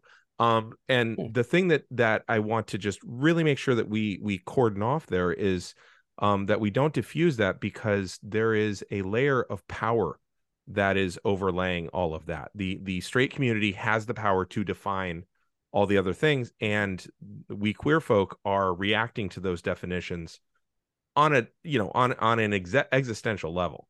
And so Mhm. if we then diffuse that out to, and also so do the Irish do this, and so do other people do this, and that it's tribalism, I think it gets away from the power dynamic involved in Well, having Plus, fanfic written in that way. there's the representation part too, Right. because like you've got, like we were, saying that, like, when you don't have that type of really quality representation, when you've got super heteronormative individuals writing about queer relationships, there Hmm. is a narrative where you generally are like, you're not queer. oh yeah. And the same thing goes for, like, I've seen work, which is something we're going to talk about later, like when we talk about like manga and doujinshi and things like that, but where you start to get this vibe where Hmm. you're like, you are a little too in tune with the emotional aspects here. You're a little too aware of some of the nuance of the conversations that go on and the thoughts that we have. Hmm. Um, you're not straight. You're putting it on as if you are, but you're not. There are like these little tells that really are experiential, and if you are a queer reader, you're gonna pick up on them more. The same way you're gonna Oh, pick up on the expletive aspect e- when you're like, ooh, they're just sexualizing people that identify or are Right. in this group with this identity. It's often for bisexuals in particular, we have the unicorn concept, where Mhm. we are particularly fetishized and sexualized as someone who could be the other in a threesome. Right. Never mind the fact that, bisexual people Have agency. create romantic, we have agency, we create romantic and emotional bonds, and we go through romance the same way that everyone else does. And like, hell yeah, some of us have a hoe phase. Have the hoe phase. That's great. But it's like there's an objectification that is Right. associated with the label, which is automatically this person is bisexual, therefore they will have sex with somebody who has a vulva and someone who has a penis. And there is no agency there. There is no Their sexuality is assumed expectation. as It's turned on weird. immediately. Yeah. Yeah. And so it's that kind of a thing. And when you see that kind of thing written, or you see like a person who is bisexual suddenly be like, oh, never mind, I identify as gay or I identify as straight based on how they're being written, you're like, Yeah. that's not how that works. And it's not necessarily that it's even erasure. It's just literally a straight person who has no idea what it's like to be bisexual, has Right. spoken to a real life bisexual person, has no interest in like what it genuinely means to be bisexual. I immediately think Creating a of Willow character. and Buffy. Yes. Wait, hang on. You're gay. You've dated men, liked men romantically, but Mhm. now that you're with a woman, you are Exactly. because Or the again written by a guy. idea there's also the idea of the oh God, what do they call them? They have like a special term they use for I can't remember, and it's super isolationist and it's really gross, but for lesbians, God, I can't remember. Is Gold this star Gold lesbians. Star? Yeah. Gold star lesbians, Yeah. Huh? where they've never had Oh, any sexual yes. experience with anyone who Never identifies touched a as a penis. man. Therefore, they're the gold star, which is really weird because sexuality is fluid and sexuality is a process and it is an identity that you figure out. Mhm. And some people are really fortunate where it's just like, I got this. And then there's other people that, go through a whole series of events figuring out where they fall on the spectrum. And there is, and like the gold star lesbian, you'll see within the gay community, Mhm. but you really see it more with people who don't understand. Yeah. Lesbian. Well, And it's the same kind of thing where, like, when you see cishet straight men writing lesbians, they're also the ones that don't understand how boobs work. Like, Yeah. her Hey, she's George R. R. Martin, how you reclining doing? incredibly sexily when she's depressed. I'm like, no, that bitch has mascara everywhere if she's wearing it. She is singing weird songs to her cat. Her cat is questioning every life choice. She looks a lot of things super hot, not one of them, unless you have a kink about crying, in which case I'm not here to shame you. But she has to I be into might that be. too. Right. I don't know. I mean, I as might long be. as it's consensual, sane, safe, You do the I'm not aftercare. gonna shame too many Yeah, things. yeah. But it's one of those things where I'm like, as and so somebody who's that's done kind of like what it is. Yeah. as somebody who's done a lot of beta reading for a lot of authors, some of whom were writing slash, and Mhm. there's an awful lot of this that is very dependent upon the art, and some people are writing fundamentally erotica, and Right. when you're writing your erotica about somebody else and somebody else's sexuality because you're fetishizing it, that's fundamentally that is the definition of objectification. Right. When you're as a creative person identifying with somebody who's different than you and Mhm. trying to inform a story or inform a character with your experience as you're Mhm. trying to identify with somebody who's got a different life experience than yours. Mhm. Sometimes that's not successful, but it's certainly an entirely different category of thing Mhm. than objectification. It's just hopefully what all creative people should be doing, which is trying to understand. I mean, if you're not trying to understand, I'm not really sure what you're doing making things. Well, if you're not trying Right. to But that's understand, like, that's what we're talking about. Yeah, yeah. but I, that's the point of oh, like those absolutely. beta readers and Mhm. bringing in Yes, people from those absolutely. communities to give you the feedback. And you can tell Oh, when a totally. writer has had like a sensitivity reader go through it versus like or Like, I'm just thinking of they like they specific don't care. fics that I've read where they literally say like, I'm not bisexual anymore. And I'm like, as soon as I would see that, I would be like, ooh, Yeah. we're done. Yeah, And you could kind of see it coming. yeah. You could kind of be like, Oh, not feel kind like, of. Usually, you can see it coming in the yeah. first like page or And two. you'd be like Honestly, sitting there and you'd be like, okay, you know what? This feels like a straight person. Yep, there it is. it's You could it always. It's the prom dress. It's Hmm. prom dress mentality. It's I am and again, there's nothing wrong with being interested in a culture or being interested in Yeah. that which is different than you. That's it sounds to me that's what fanfic is. It's somebody else's laid out Yeah. a sandbox and you're like, I want to play there. Play in the Ain't nothing sandbox. wrong with Yeah. that. But at the sometimes. same time, when you treat other Sometimes. people's um sexual identity, which is an aspect of who they are, Hmm. not the aspect, aspect, and you treat it as the aspect, the defining Hmm. feature is not that he's a red shirt and that he is the son of an engineer and he's a disappointment to that engineer and now he has become a security guy. The only aspect you really focus on security Bob is that security Bob likes dick. Yeah. When you do that and you define him only as that, that's where it gets into prom dress stuff. Because as a cishet writer, you can opt back out. You can go back to your passing in your straight world afterwards. Right. Us queer folk are still You navigating can't. in multiple worlds. Mm. Yeah. And that's Exactly. that's speaking as a man who has been perfectly fine letting everybody leave him the hell alone most of my life because they just assume, oh, you're a big fat guy. You're probably straight. I'm like, I don't give a shit what you think. I'm not interested in you, so I don't Yeah. care. Right. And And my there's a friends who harmful know have aspect have too. come out for me, and they're like, "Oh, you're a bear." I'm Right. like, "Yeah, probably. Mhm. I'm But I'm there's what like you call an there's incidental straight." harm that can be Yeah, done through that prom dressing where right, Oh, like the unicorn keeps getting perpetuated, or the right. idea that you only you're like two sides of a coin, and whatever side you land on, that becomes your identity, and that kind of Hmm. stereotype. And then there's also the stereotype of being promiscuous and things. And oh my gosh, my husband, it's never not going to be hilarious and wholesome to me. Um, I was ranting about this one day, about how frustrating it is and how I have had to navigate having partners who have assumed that I am promiscuous or more prone to cheating, and infidelity because I am bisexual.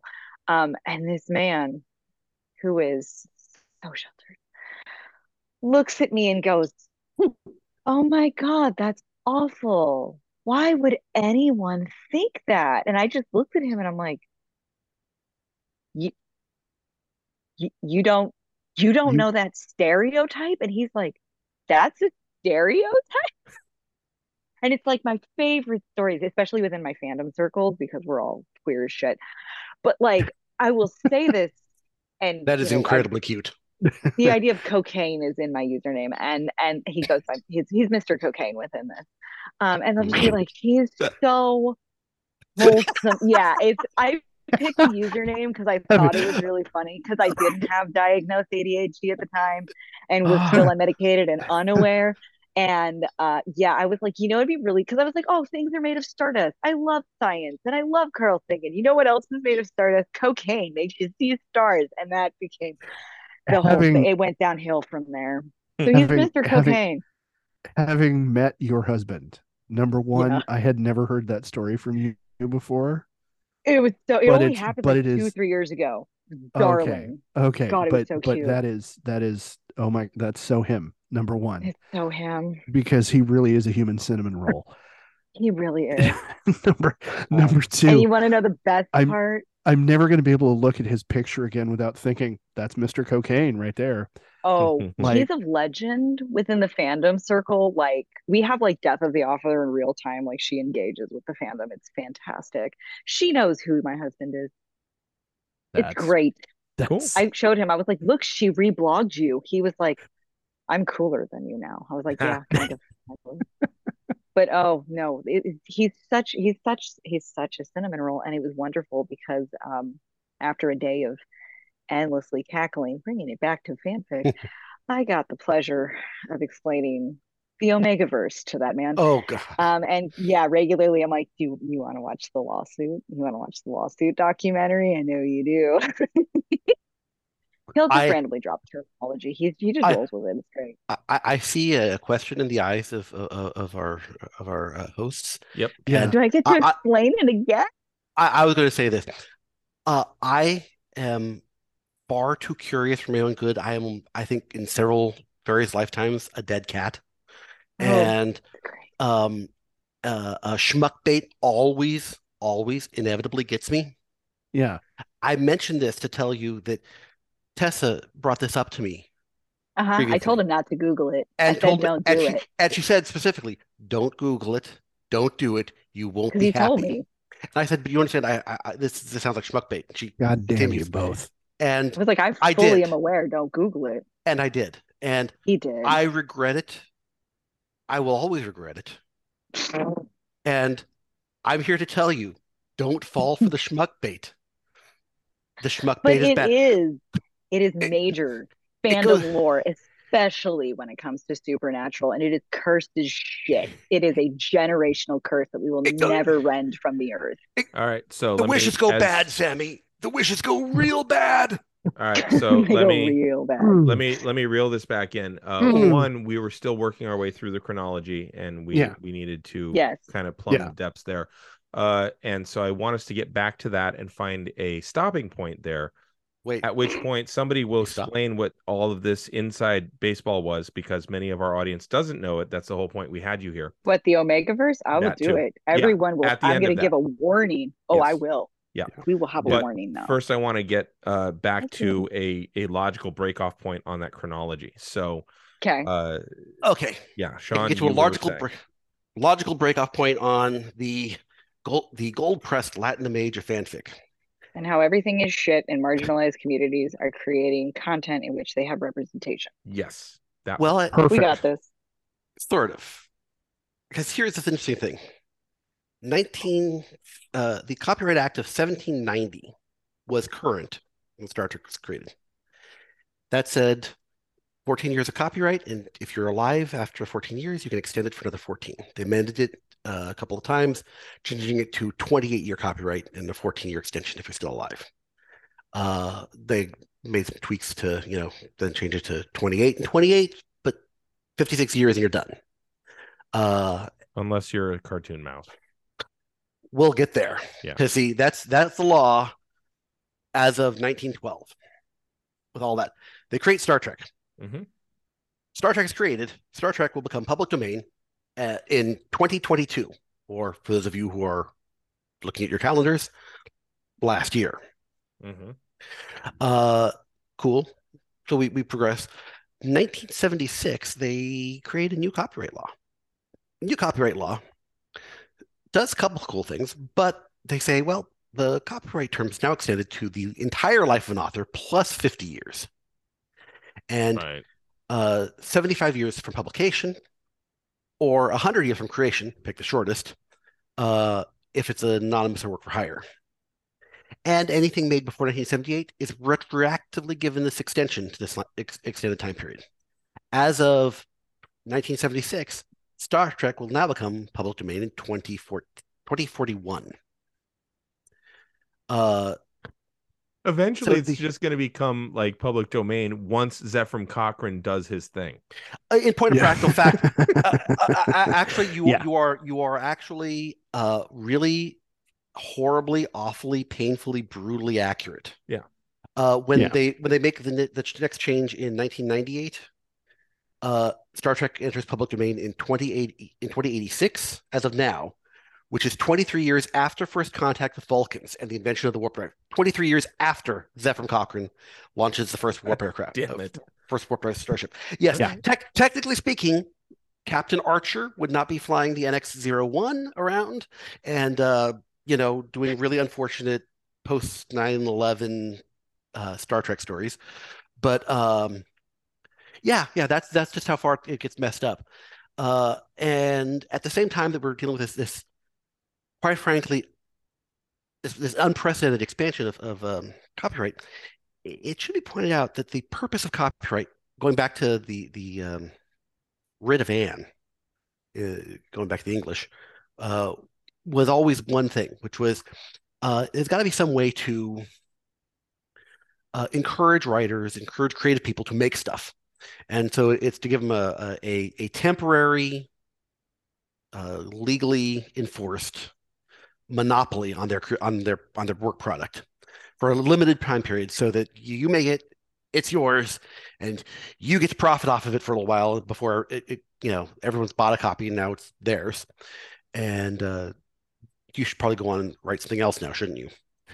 Well, this extension, well, first of all, any extension turns this into, I wrote something once, so and it was successful, so I'm done. Right. Kind of defeats one of the purposes. And making it retroactive, it's not like when they made this law in 76, they included a time machine to go back and tell Gene Roddenberry, here's your pile of money, go make a couple more seasons. It didn't make any more stuff. It was just there. So it didn't help anything. And what's the point of this goofball crap? Well, here's something interesting. 65, the heirs of Edgar Rice Burroughs file for and receive a trademark on Tarzan. Yes. The heirs. The heirs. Yes. I always thought that he seemed a little bit pompous, but apparently he had heirs. Okay. Mm-hmm. Okay. Weak. Okay. Sorry. You swung on that one. Yeah. You swung on that one, but I swung but hard. Well done. You know what? The trick to doing a pun in the show is you keep going. You let him smell the fart after you've crop dusted him. Well, the problem is I'm looking at him. He's just staring at me like, no. No, you keep going. He will catch it. He'll catch it. Okay. Yeah, he'll be like, okay. Oh, you had salmon. It'll be fine. Yeah. Oh my God, how did you tell? No. So this is the thing with it. With a trademark is designed for, well, business purposes, right? And the idea is this is a thing you use to sell stuff, and a trademark does not ever expire. It's why Coca-Cola is still called Coca-Cola. Ford is Ford. Is the British East Indies, yeah, is still called Evil. Yeah, right. Yeah. And so the existence of a trademark defeats copyright because it's now a perpetuity. It's going to last forever. I don't know how in the hell that is legal, but they made it work, or they got someone to say yes. So there you go. And you go back through what's been made over this time period. Mm-hmm. From our good friends at Disney, Cinderella, Sleeping Beauty, got Jungle Book. Mm-hmm. All of these are public domain stories that, quite frankly, Disney went and made a ton of cash on. Right. And they weren't alone. I mean, at the end of the day, we mentioned Magnificent Seven, which was 1960, and Ed, and Yojimbo, which was 61. Talk about not taking a lot of time to say that was a great idea. Here, let me copy it. But really go back and look at it. It's kind of nuts. Those weren't even the first ones there. But Ben-Hur, Journey to the Center of the Earth, King Solomon's Mines, Jason the Argonauts, Mask of the Red Death, My Fair Lady, Fearless Vampire Killers, Murders of the Rue Morgue, Voyage of Sinbad, Young Frankenstein, Monty Python and the Holy Grail, Rocky Horror Picture Show in 75, 76, Murder by Death. By the way, pretty much all parodies, you can just kind of put a big capstone and say, this is fanfic, because you're taking somebody else's story and saying, I kind of have to reference your story in order to be able to poke fun at it. Right. Yeah. And it's just it is an endless stream of this. And this kind of gets to an important part. Oh, I probably should mention that Star Wars was released somewhere in there. And it is a copy. 77. Yeah. 77. It was a copy and paste of Kurosawa's The Hidden Fortress. By the way, watch that. It's awesome. And you'll be like, oh my God, I never realized that R2 and C-3PO were two Japanese dudes, but they were. Or that they were Laurel and Hardy. Oh my Yeah. God, yeah. Like, I heard that one. I was like, Lauren Hardy, I don't really see it. And I watched Hidden Fortress, and I was like, oh my God. Yep. mhm.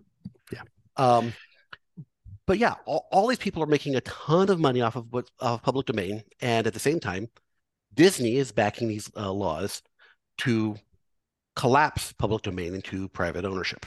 Right. And that public domain is kind of important because that's how we communicate. I mean, Darmok and Jalad is not just a great episode of Star Trek Next Generation, but I mean, it's kind of a commentary on fiction itself that Mhm. we use the stories to exchange ideas, to say, this is what this is like. This is what Right. this feeling was. This is what this experience was. Mhm. And when we collapse public domain back into private ownership, you lose the ability to comment on it. You lose the ability to say things that are in fanfic, like, hey, um, why is it that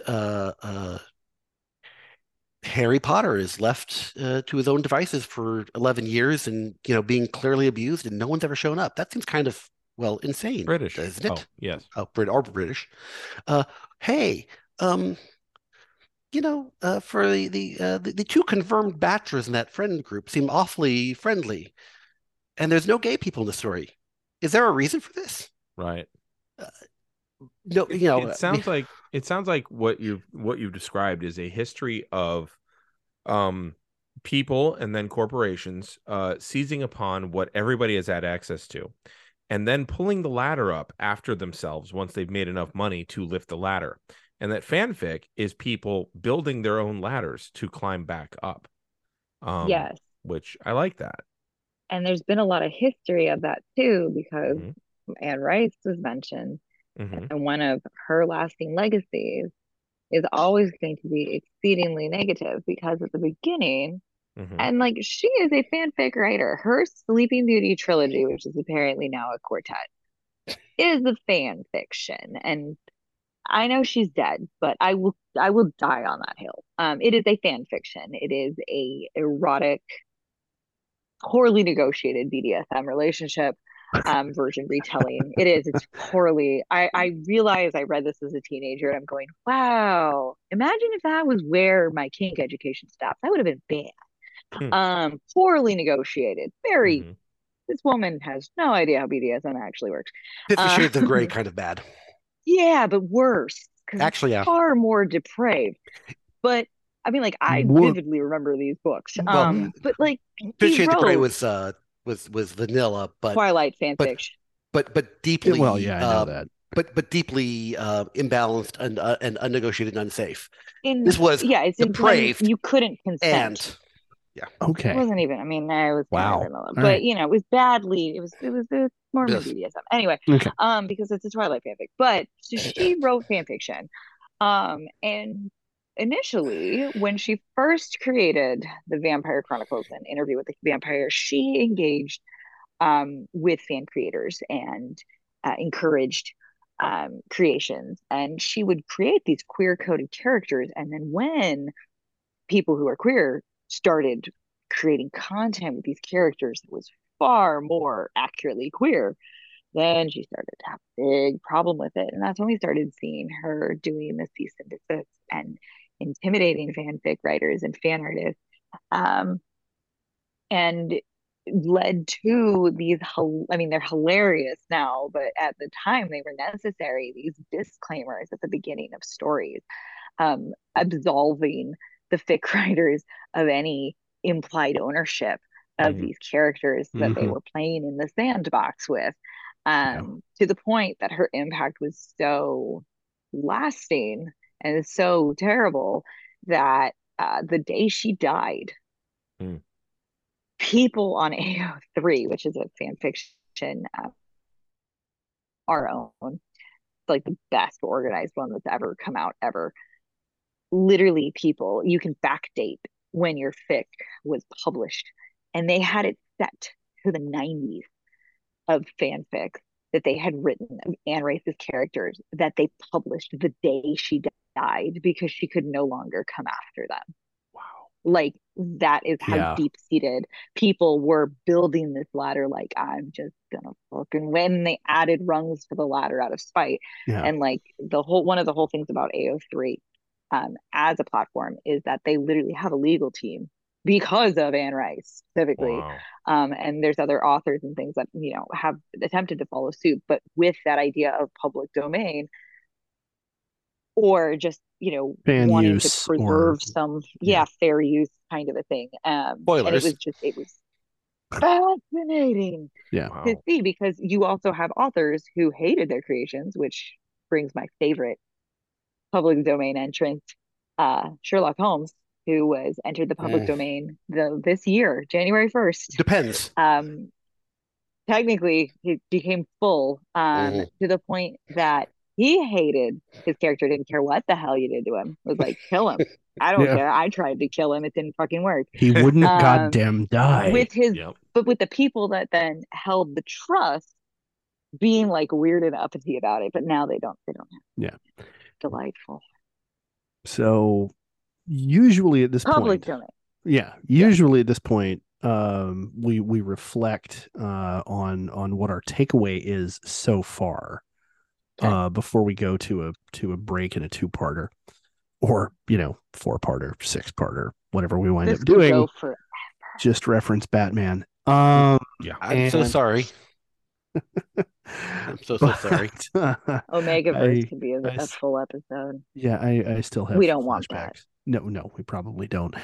We don't. So but based on that, I'll throw it to Damien first. What is your takeaway at this point? I'm going to defer my takeaway, and Okay. I'm going to cede my time to the lady from the box below me, because we promised at the end that people would get a payoff on Right. a quick and easy of the Omegaverse. Again, not a Damien level insane amount of research on it, just the Reader's Digest version, so that people know what the hell that was for 10 minutes about 20 minutes ago. So I can do that. Please do. So I will say that this is based in a lot of things, including kink, but also identity and gender roles. So if you are someone who regularly avoids various tags, I'm going to throw this in with a dead dove do not eat. If you don't know what that is, we will get deep into it. If you are unsure if this applies to you, it does. Okay, so It should I tell people to scrub forward 3 minutes? Yeah, scrub forward like 3 minutes or so at this point, because I'm going to give you the most, starting now, in my opinion, beloved yet cursed trope. You got 3 minutes, Tessa. Do it. All right, let's go. So it started with the supernatural fandom, as all awful, wonderful, terrible things do. But the Omegaverse is a alternate universe in which fan writers and creators can create content which assigns a secondary gender to individuals. This is for storytelling purposes, but also is for erotic purposes and relationship purposes. But instead of having the gender binary as we know it, it includes 3 extra genders: alpha, beta, and omega. The alpha gender has to do with the idea of an alpha apex predator, is the strongest gender, generally has some kind of phallic device that produces reproductive fluid. I don't remember what it's called. Okay. I should. Doesn't matter. Goes by various names. Depends on what you're doing. And that reproductive is basically like the equivalent of semen. Then you have the beta gender. The beta gender is like a middle of the road, is slightly more dominant, but also slightly more submissive than the other genders. And then you've got and they're just kind of like a vibe. They're there. They could technically carry offspring, I think, sometimes. Sometimes they are sterile. It really depends on the way that you're interpreting this. And then you got the final gender, which is the omegas. And the omegas are the carrier gender, the gender that's going to have the like womb type of organ that is able to be impregnated by the alpha. Doesn't matter what the other gender is, because if you have an omega gender, that is what you are able to do. There are various ways that this is expressed. But there are lots of terminologies and things that go with it, as well as gender roles, and they often fall back onto instinct to give certain gender expectation or gender-based behaviors to characters that have these secondary sexes. Sometimes they use it to subvert gender roles, where an Omega character would be less docile and would actually have more alpha characteristics, which you see. But yeah, it's basically just a way where you can have reproductive qualities added to any character, however you would like, and change dynamics with a secondary gender aspect. Okay. But it's fascinating because they also do things where it's like they can explore discrimination based on the secondary gender and expectations, subverting those gender expectations, all that stuff. So it just, it kind of depends on what minefield you're walking into. Okay, and that's the Omega verse. I'm surprised you didn't hit all the curse portions. That was nice of you. I mean, Okay. do you Well, really she had want 3 me to get minutes. into Slick? I don't think you No. do. No, Yeah, thank see, you. you don't Please, want no. that. And Just we're back. Thank you guys for scrubbing forward 3 minutes. That is what I have gleaned. Back to you, Ed. What have you gleaned? okay. I think the biggest issue that leaps out at me is as much as Star Trek itself was a utopian response to the ugliness and all the chaos that people were seeing going on in the world, and the inequality and the outright oppression and everything. Even Star Trek by itself, as it was written, was a problematic enough first step, to again paraphrase Dr. Cruz, that more was needed for many of the people who were most passionate about the fact that they were represented in it, if that makes sense. It was that somewhere partway through that I was afraid I was losing the thread, but I think I managed to get that thought out in a somewhat coherent manner. And I think it'll be interesting in our next episode to get into what happens when we have there's a combination of issues of authors who are antagonistic toward fan fiction creations of their own work, and when a group of people who feel like a work has represented them find out that the creator of that work is not their ally. And I'm going to put that out there without any names attached, but I'm pretty sure anybody who listens to this podcast knows exactly what I'm talking about already. And so with that, I will hand it off to our guests. What as quickly as you can, what is your takeaway at this point from the conversation that we've had this evening? Oh, I can go. I think right now, like the takeaway is like, yeah, we're kind of like setting those foundational layers where we're talking about like what kind of spawned this type of art that we're seeing and what that art is designed to do, and how I kind of think like one of the things that we are starting to do and that I'm hoping we can do more is subverting this idea that fanfic or fan art is somehow cheap or not important work, really. And I think by giving it that context and really bringing in the historical components through its development and kind of where all those things in line with how it's progressing, how it's developing, what we're starting to see, as well as how it impacts the people who consume it.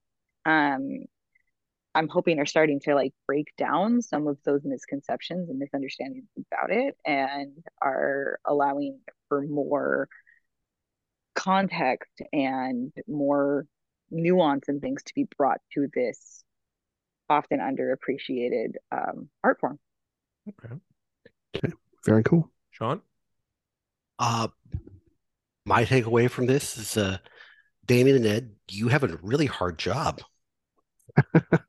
I mean, We bring it on ourselves and we don't get paid. So Yeah, there's so there's And- that. Yeah. and you brought us on to make it even harder. I don't know. I'm worried about you guys. My takeaway. we're fine. Plenty, We're plenty of, parents. plenty of people are, but we're not. We're not for the reasons you're talking about, but plenty of people are. Saying, you guys So brought on two neurodivergent dorks to talk about one of their hyperfixations. So That has Yeah, a well, long-running history. Yeah. yeah, Godspeed. yeah. Cool. So next round is whatever we're plugging. What are you recommending first? That's what I meant. I thought you meant, I will yeah. Yeah, no, I will strongly recommend as yet more homework in preparation for me talking about cyberpunk. It's going to be a big part of what I talk about. So I strongly recommend, if you haven't done it already, find a copy. Probably go to your, well, I don't know, maybe not your local library, but if they have one, great. Find a copy of Masamune Shirau's The Ghost in the Shell. The manga. I'm not recommending you go out and try to watch any of the anime or especially not the live action film.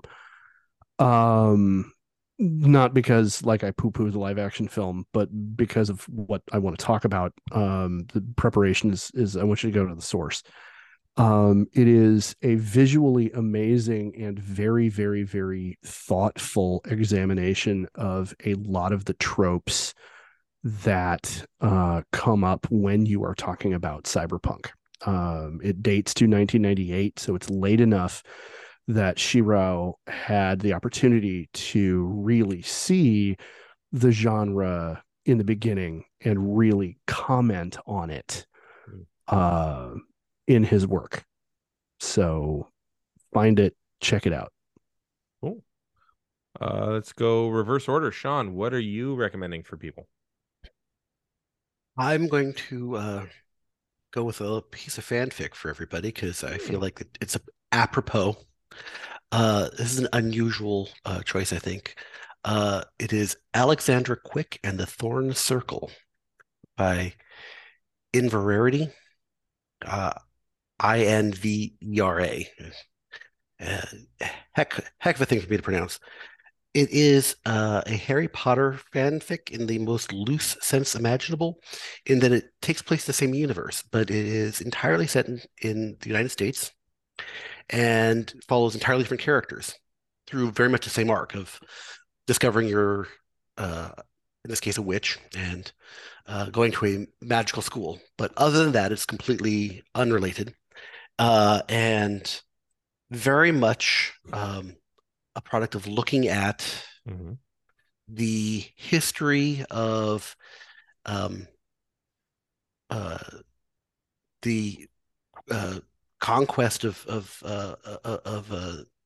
North America and Central and South America by European powers, and what that's led to, and the kind of the there's just so much to it. Reading it, you immediately go, where can we find it? You can find this on fanfiction.net. There we go. But quite frankly, you'll find it's all a complete series. There's a number of novels, and reading it, you'll immediately go, "Wow, J.K. Rowling really did no homework, did she?" I have things to say about that woman and her. Not even all the shit that's the lowest hanging fruit, but just exactly that thing you're talking about. And I'm gonna bite my tongue real hard right now. Perhaps we'll bring her up for dinner on the next show.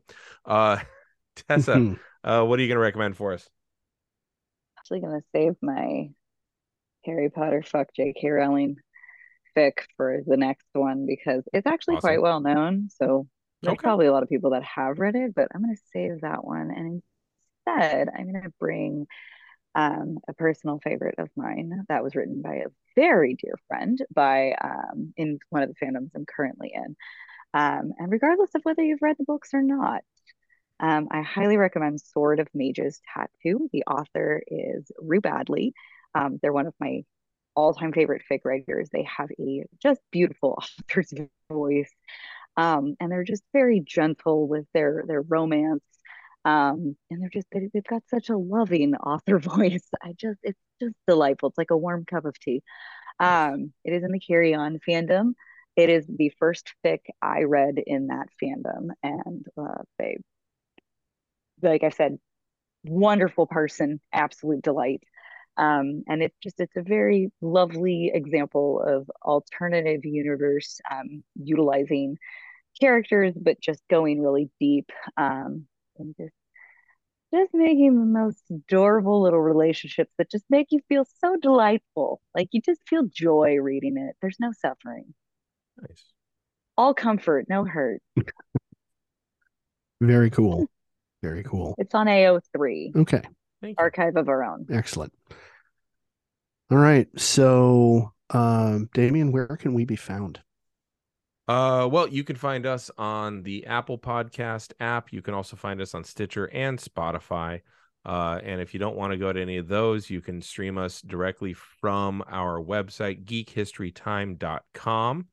So that's where you can find us. You can also find us on Twitter at Geek History Time. If you feel like swimming through a pool of turds to reach out to us.